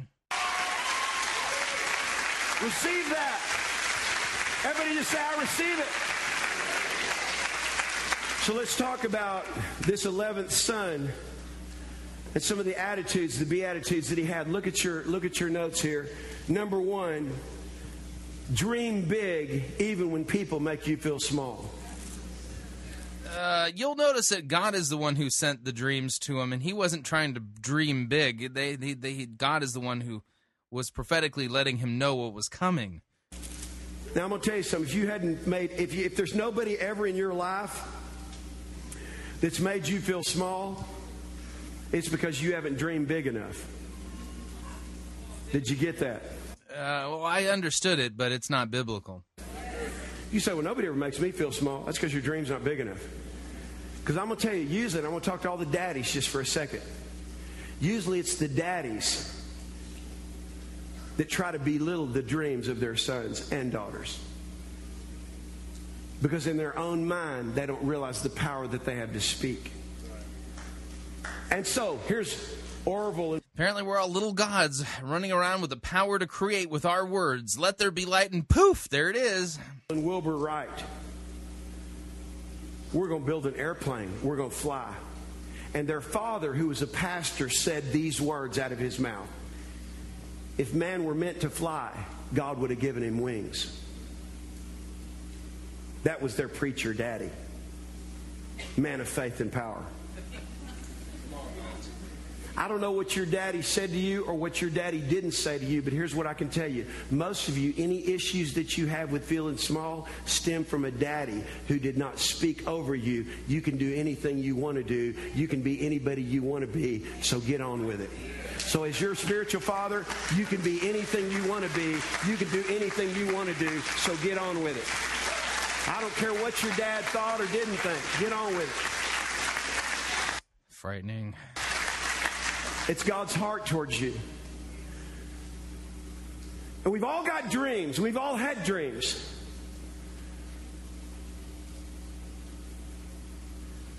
But what happens is, it seems like people come into our life, not just to debilitate our dreams, but to make our dreams small. The Bible says in Genesis 37, I'm going to just take you really quick through this. Now Joseph had a dream, verse 5, and he told it to his brothers, and they hated him even more for his dream. Wow. Well, they hated him even more. Well, that means they'd already drank the haterade. Oh, man. That was 2 verses before that. Yeah, I got to point out the fact that the dream that he had wasn't him daydreaming and thinking big about what his future was going to be. God is the one who spoke to him in mysteries. Oh, man, in a dream. Verse 3.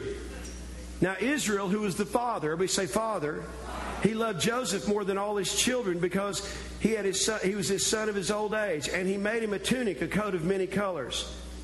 But when his brothers saw that their father loved him more than all their brothers, they hated him and could not speak peaceably to him.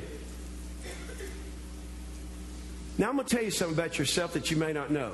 The devil hates your guts. Y'all look at me. The devil hates your guts.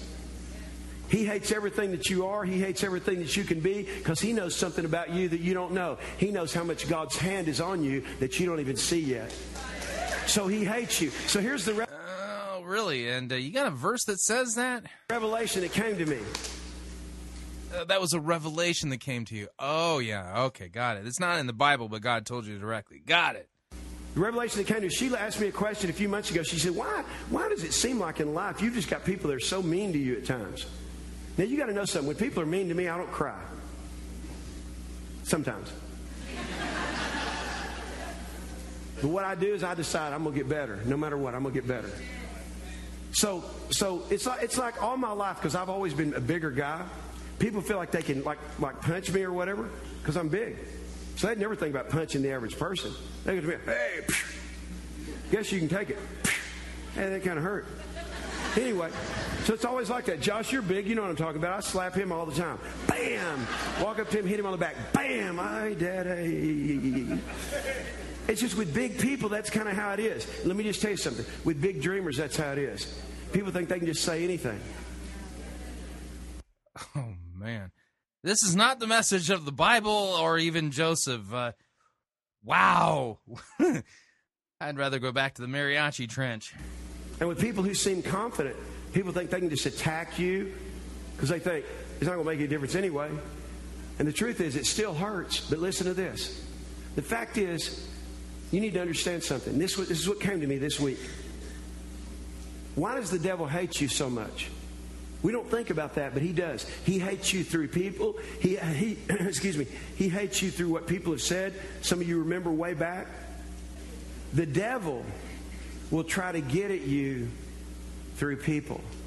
And it's not those people. It's the devil. And here's the implication here is that when Keith hears the sermon review, I'm the tool of the devil to shoot down his big dreams. Hardly. Keith, it has to do with the fact that what you're teaching ain't biblical. It's not found in the Bible. Your hermeneutic is completely twisted and obscure. It's not about you and your dreams. It's about Jesus Christ and his work to save your sorry, sinful butt. Revelation.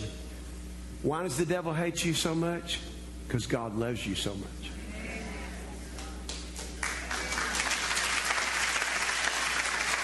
So I'm going to ask a very honest question. I'm going to ask a very honest question. And for some of you, it's painful.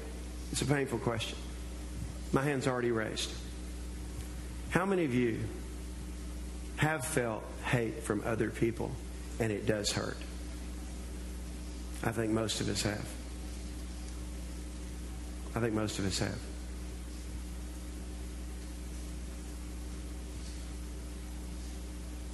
Dream big even when people make you feel small. Here's the beatitude. I will dream bigger than my biggest hater.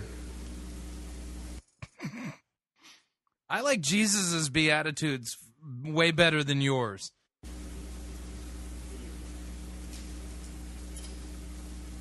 Here's what haters will say about this building. Oh, that guy's just building a monument to himself. If I was, my name would be right on the top of it. In fact, I'd put it on the roof. No, really what I'd put on the roof is I'd say the Big Money Church. That's what I put on the roof. So there'd be no doubt. We got big money around here. Come on, somebody you say amen. Some of y'all wouldn't mind being in the Big Money Church. You come to this church, you get big money. Only way you get big money is you give big money. So visitors are going, oh, there we go. Principle of multiplication. The only way to get big money is to give big money. Yeah, I think of Tiger Woods. How much of his tithe do you think has gone into the local church for the gazillions of dollars that he has? Oh, my goodness. I can't believe. What is this place? Place full of lovers and not haters. That's what it is. Anyway, the haters will say, it's all about money. Every time I go to church, it's all about money. Because they don't realize the devil's speaking through them. That's the devil. So if you point out the problems with Keith Craft's church, Elevate Life Church, well, you even say even a nary word. You say boo about them. Well, that's the devil speaking through you. Oh, okay, that's convenient. He wants you to win. And he knows you have to be attached to something bigger than yourself to win. It's not just about your house. It's about his house. The second thing, and I'm only going to get to a few of these, never allow pits to make you pitiful. So this is the attitude that we have to have. Because Joseph, this goes very quickly, and all of a sudden his brothers say, man, let's kill him. They hated him so bad for his dreams, the Bible says, and for his words. They said, let's kill him. They actually threw him in a pit and said, let's leave him for dead so his blood won't be on our hands, but we'll take his coat and we'll dip it in blood and show it to our daddy, and we'll tell him he got killed by wild animals. And then one of the brothers said, hey, let's don't kill him. What's in that for us? By the way, that's what me people are always thinking. What's in this for me? And so what happened is they said, let's sell him. That way we'll at least get something for him. We'll still dip his coat in blood. Still tell daddy he's dead. But we'll sell him. They sold him for 20 pieces of silver. They threw him in a pit. After they threw him in the pit, listen, the Bible says they were all sitting around eating lunch. He's in the pit going, hey, that's enough. This isn't funny. I'm hungry too. Get me out of the pit. They're just up there going, we ain't getting you out of the pit. You have no idea. We're just deciding what we're going to do with you. Here he is. He's just a guy with a good attitude. He's a guy thinking, hey, surely they love me as much as I love them. Boy, is that a delusion or what?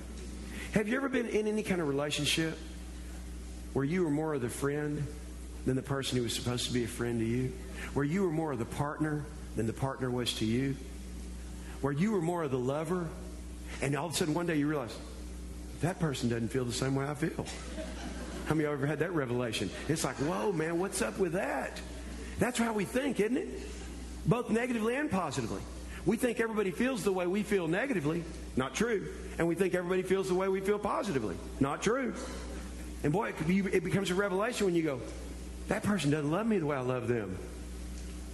You know, or that friend wasn't the kind of friend that I ought to give my life for that person. And they just walked out of my life. You know? So don't let the pits make you pitiful. The pits that other people throw you in, that they try to keep you in. Hey, they brought Joseph out of the pit, and he's going, I just see him. That man thinks, okay, I'm not going to be mad. Where in the story of Joseph does it talk about his great attitude while he was in the pit? I'd like to see those verses. Maybe it's the chapter between the chapter. The pit between the pit. You know what I'm saying? Maybe he found this information in the Mariachi Trench. But that lasted a little too long. Now, where's the food? We ain't giving you any food. We're selling you to the Ishmaelites for 20 pieces of silver. Can you imagine? It wasn't that he was mad. His heart was broken. That was the test. What text are you reading from? Test. The test is not that you get mad. Watch this. The test is, what do you do when your heart is broken? That's the test. The Bible says we're all going to get mad. In your anger, sin not. Don't give a foothold to the devil. But it's what do you do when your heart is broken? See, the devil's goal is not to hurt you. Listen to me. The devil's goal is to hurt you enough to where it breaks your heart. Why? Because once your heart is broken, only God can really fix it. Oh, man. Some of us are digging our own pits. Why? And that's the pits. Why does that always happen to me? There's another hole. Everybody's always saying stuff about me. Nobody loves me. Why you treating me that way? Holes getting deeper and deeper. All of a sudden we just go, I'm just going to go down here because nobody cares about me. And we're in our own pit. And it's pitiful. Look at somebody and say, get out of your pit. Tell them that. Say, get out of your pit. And then when somebody else throws you in the pit, don't make it make you feel pitiful. Here's the beatitude. I will always, everybody say always, learn from my lowest points. Wow. Wow, he's making up his own beatitudes. That's amazing. Guess what? If you learn from your lowest points, they'll become arrows that point you to your highest points.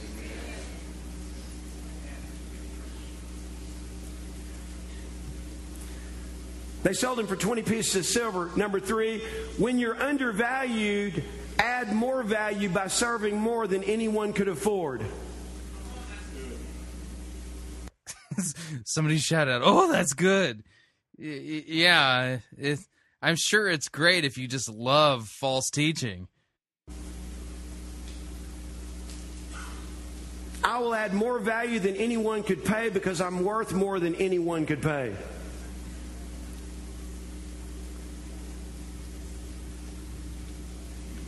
My friend Sheldon is on the front row here, and Sheldon called me yesterday, and we have a little lake house out in Quinlan, Texas, and he goes out there and just helps me take care of stuff. And there's a team called the Few in our church, which I wish every team was the Few, because they're people who get it, and they get it on a very high level. And the people who are leaders in the Few, actually, I've never asked them to do this, but they know that part of the reason Pastor Sheila and I made the sacrifice, and it was to get a lake house, was not just so we could go to the a sacrifice. Oh, we made the sacrifice to get a lake house. Right. Lake. In fact, there are months and months at a time where we never even make it out there. That's where I write. That's where I study when I can. That's where after a Sunday, sometimes I'll go on Sunday night and I fast every Monday and I get on my face before Sounds so spiritual. If it wasn't for having this lake house, I couldn't get on my face to pray. God, I just try to disconnect. But what I was finding is when I would go out there, it was just a bunch of work, man.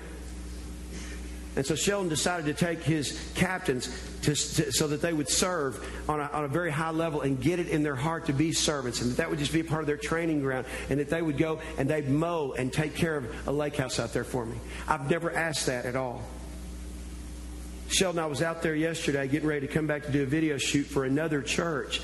Mike Escobedo was there with a few of your Few, and Mike Escobedo is a veterinarian.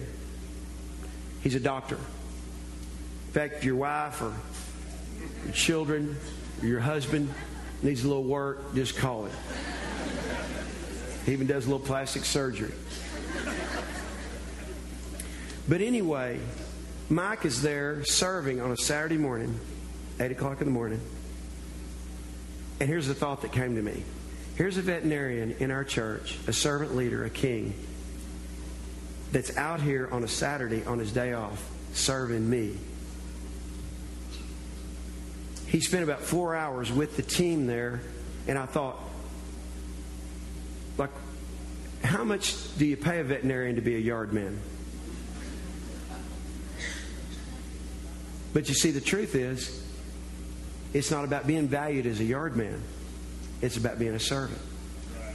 So in any situation, when you're undervalued, serve beyond your value that somebody else ascribes to you. Why? Because you're more valuable than they could ever pay you anyway. So why don't you just serve that way? Be that kind of person. It's incredible. That's what Joseph did. You know why? Because everywhere he went, look at number 4, make everywhere you go better. That's the attitude, because you went there. Why? Because wherever you go, come on, there you are. Oh, man. So here's the story of Joseph. Watch this.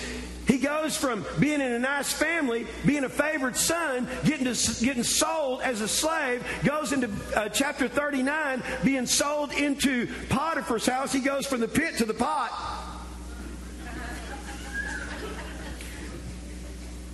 And the Bible says in Genesis 39 that the Egyptian's house was blessed because Joseph was there. Joseph wasn't blessed because he was there, but the Egyptian's house was blessed because Joseph was there. Can you be the kind of person that can handle that the blessing is not about you, but wherever you go, everybody else gets blessed except you? That's the attitude. Most people miss it because if there's not something in it for them, then they're out. But what about having the spirit of Joseph, the 11th son, that says, you know what? The Egyptian's house was blessed because here he was a slave, and the Bible says that Potiphar put everything that was in his house, he put it under Joseph's hands to the point that he didn't even know what he had in his own house. Hey, by the way, he wasn't paid to do that. You think Joseph could have had an attitude? Listen, I appreciate all the responsibility and everything, but I don't like being a person with all the responsibility and no authority.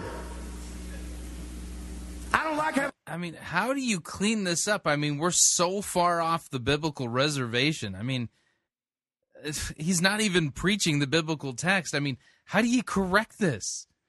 I mean, he's pulling one over on a whole bunch of people who are completely biblically illiterate, using the William Tapley School of Hermeneutics method of numerology in order to find symbological meanings in numbers that have to do with something in the Mariachi Trench.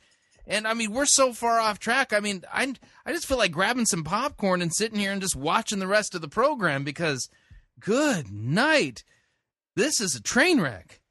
Having all the responsibility with no pay. What's up, Doc? Come on, Potiphar. You're a rich man. I'm your slave. What benefit was it to Joseph to be over all of Potiphar's house and have all the weight and all the responsibility? Because God was working a greater work in him. What right now in your life is just driving you crazy? It's frustrating. It's a process that you're in right now that God says it's not about this job. It's not about that relationship. It's not about where you are. Listen, I've got a great future for you, and you got to start thinking not what has been, not what is, but what is possible. So God, do a work in me so that I answer the question, to become or not to become. That is the question. God, I choose to become. I choose to become the man and the woman. I choose to become the family. I choose to become the kingdom people that you want me to be. Why? Because you have a great future for my life. So I choose, whatever you're working in me, I'm going to keep my attitude right. That's the test. When everything is wrong, what's happening in you? That's the test. That's the test. Make everywhere you go better because you went there. Here's the beatitude. I will make every place I go better because I will not get bitter. I will get better. Hey, listen, can you have this kind of swagger? Let me talk to you for a minute. You see, it's one thing to be confident, it's another thing to be arrogant. If you're arrogant, that's a stem of pride, and it's about you. But if you're confident, watch this. You just know the gift of God that's in you. And so here's how you walk into work on Monday. This place just got better because I'm here. You say, well, whoa, man. Oh. That's not right thinking. Oh, you don't tell everybody that. You just know that. And you make it better, and then people start saying, you know, it's better when you're here. It's better when you're here. But oh, man. Yeah, Jesus Christ and the cross and repentance, forgiveness of sin, sound biblical doctrine. Yeah, there's none of that here. It's all about me walking into a place and going, well, since I'm here, everything's better. Oh, boy. Guess what? It'll never get better anywhere you are until you know by you going there, it gets better. Do you understand that? What? So whether it was in a pit, a pot, or a prison, everywhere Joseph went, he made it better. And everybody who was around said the same thing. The hand of God is on your life. You're successful. Man, make me successful. I'm not going to pay anything for it. That's why God is your rewarder. Not your boss. Not the people around you. God will reward you. That's why you need to keep a good attitude. It's not about your boss or where you work or anything else. It's about what God's doing in you. Does anybody get anything out of this? So he goes from Potiphar's house. Why did he go from Potiphar's house? Because guess what? Potiphar's wife said.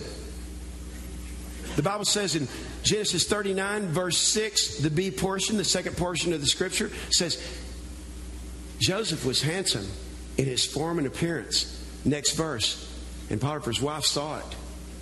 So she goes to Joseph day after day after day. Here's what the Bible says. And she says, hey, come lay with me.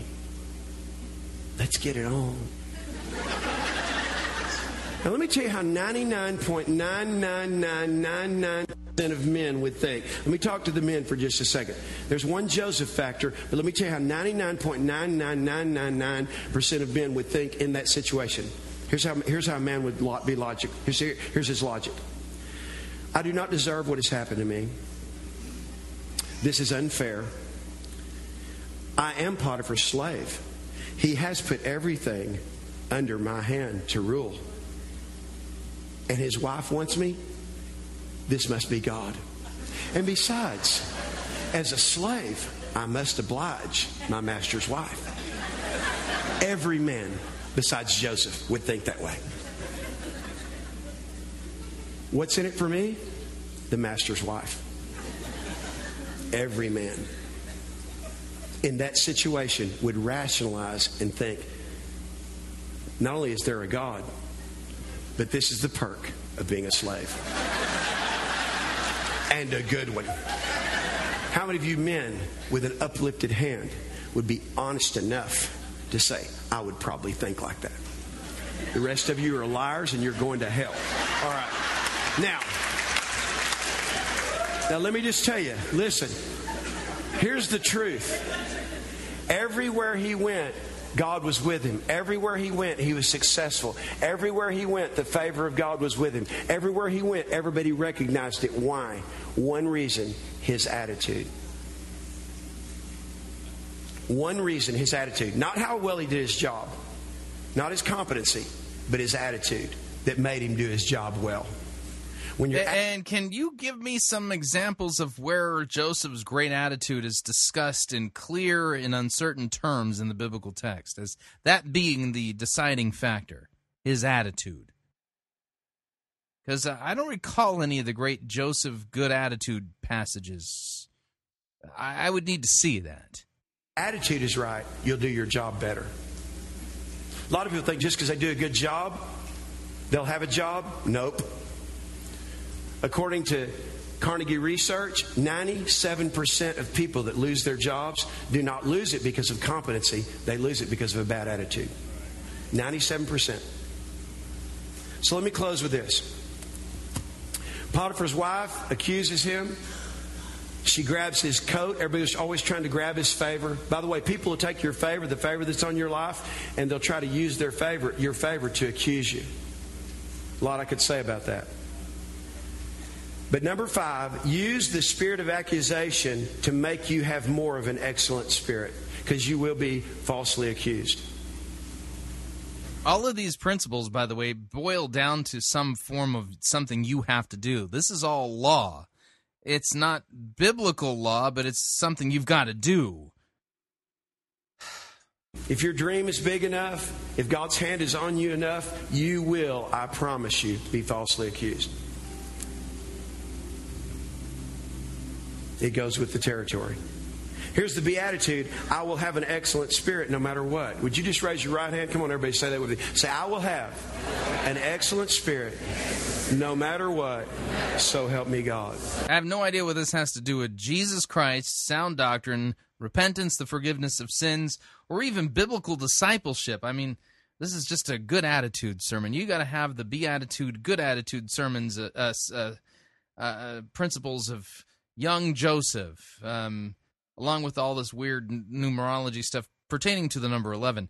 I am not seeing this just using solid hermeneutics. Here's the last thing. Be the best you in the worst situations. Wait. Cue sappy music. It sounds like the sappy music is starting to come on in the background here.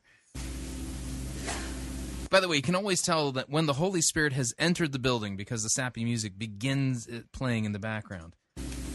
The beatitude is, I will be my best, especially when the worst has been displayed. Abraham Lincoln, one of my heroes, says, whatever you are, be a good one. Whatever you are, be a good one. I just want to remind you all that Abraham Lincoln is nowhere mentioned in the Bible. Whatever you are. Father, I pray that you would just speak your word. Okay, that is the end of that train wreck. Holy guacamole. Wow.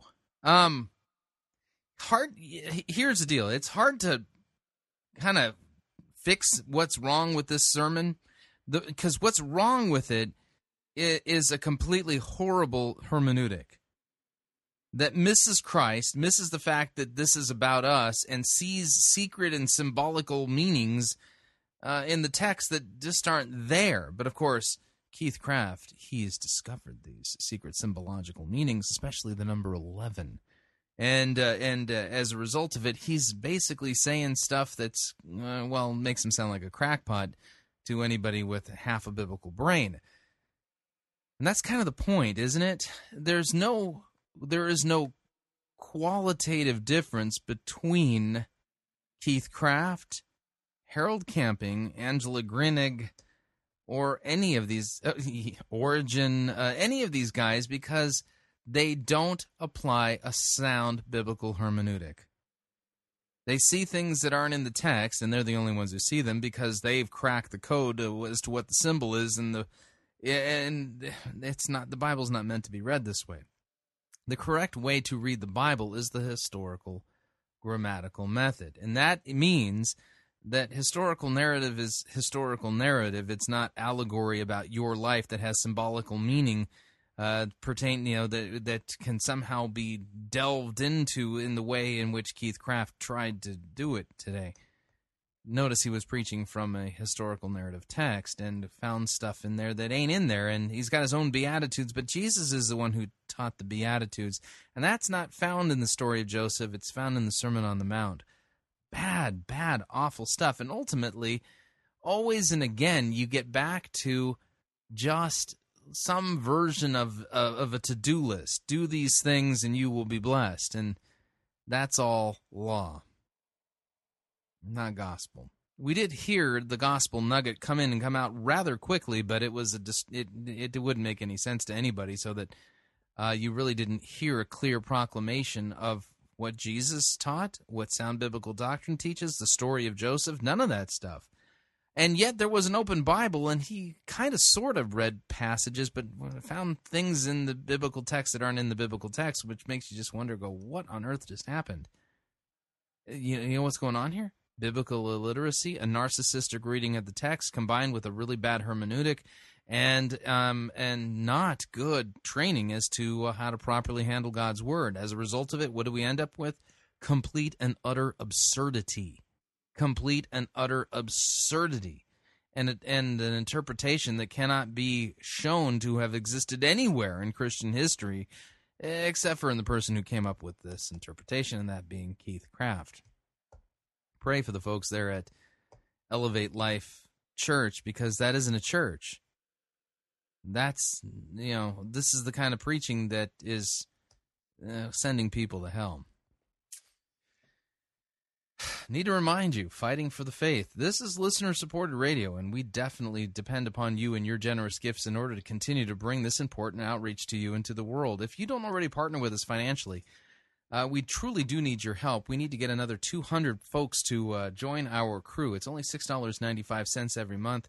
And when you join, this week I'm going to be sending out a link to our ebook for the month, and that is Dr. Paul Kretzmann's popular commentary on the Gospel of Matthew. Written in the 1920s, Dr. Kretzmann is safely in his grave and isn't influenced by this kind of weird, bizarre stuff, and demonstrates a correct handling of God's Word.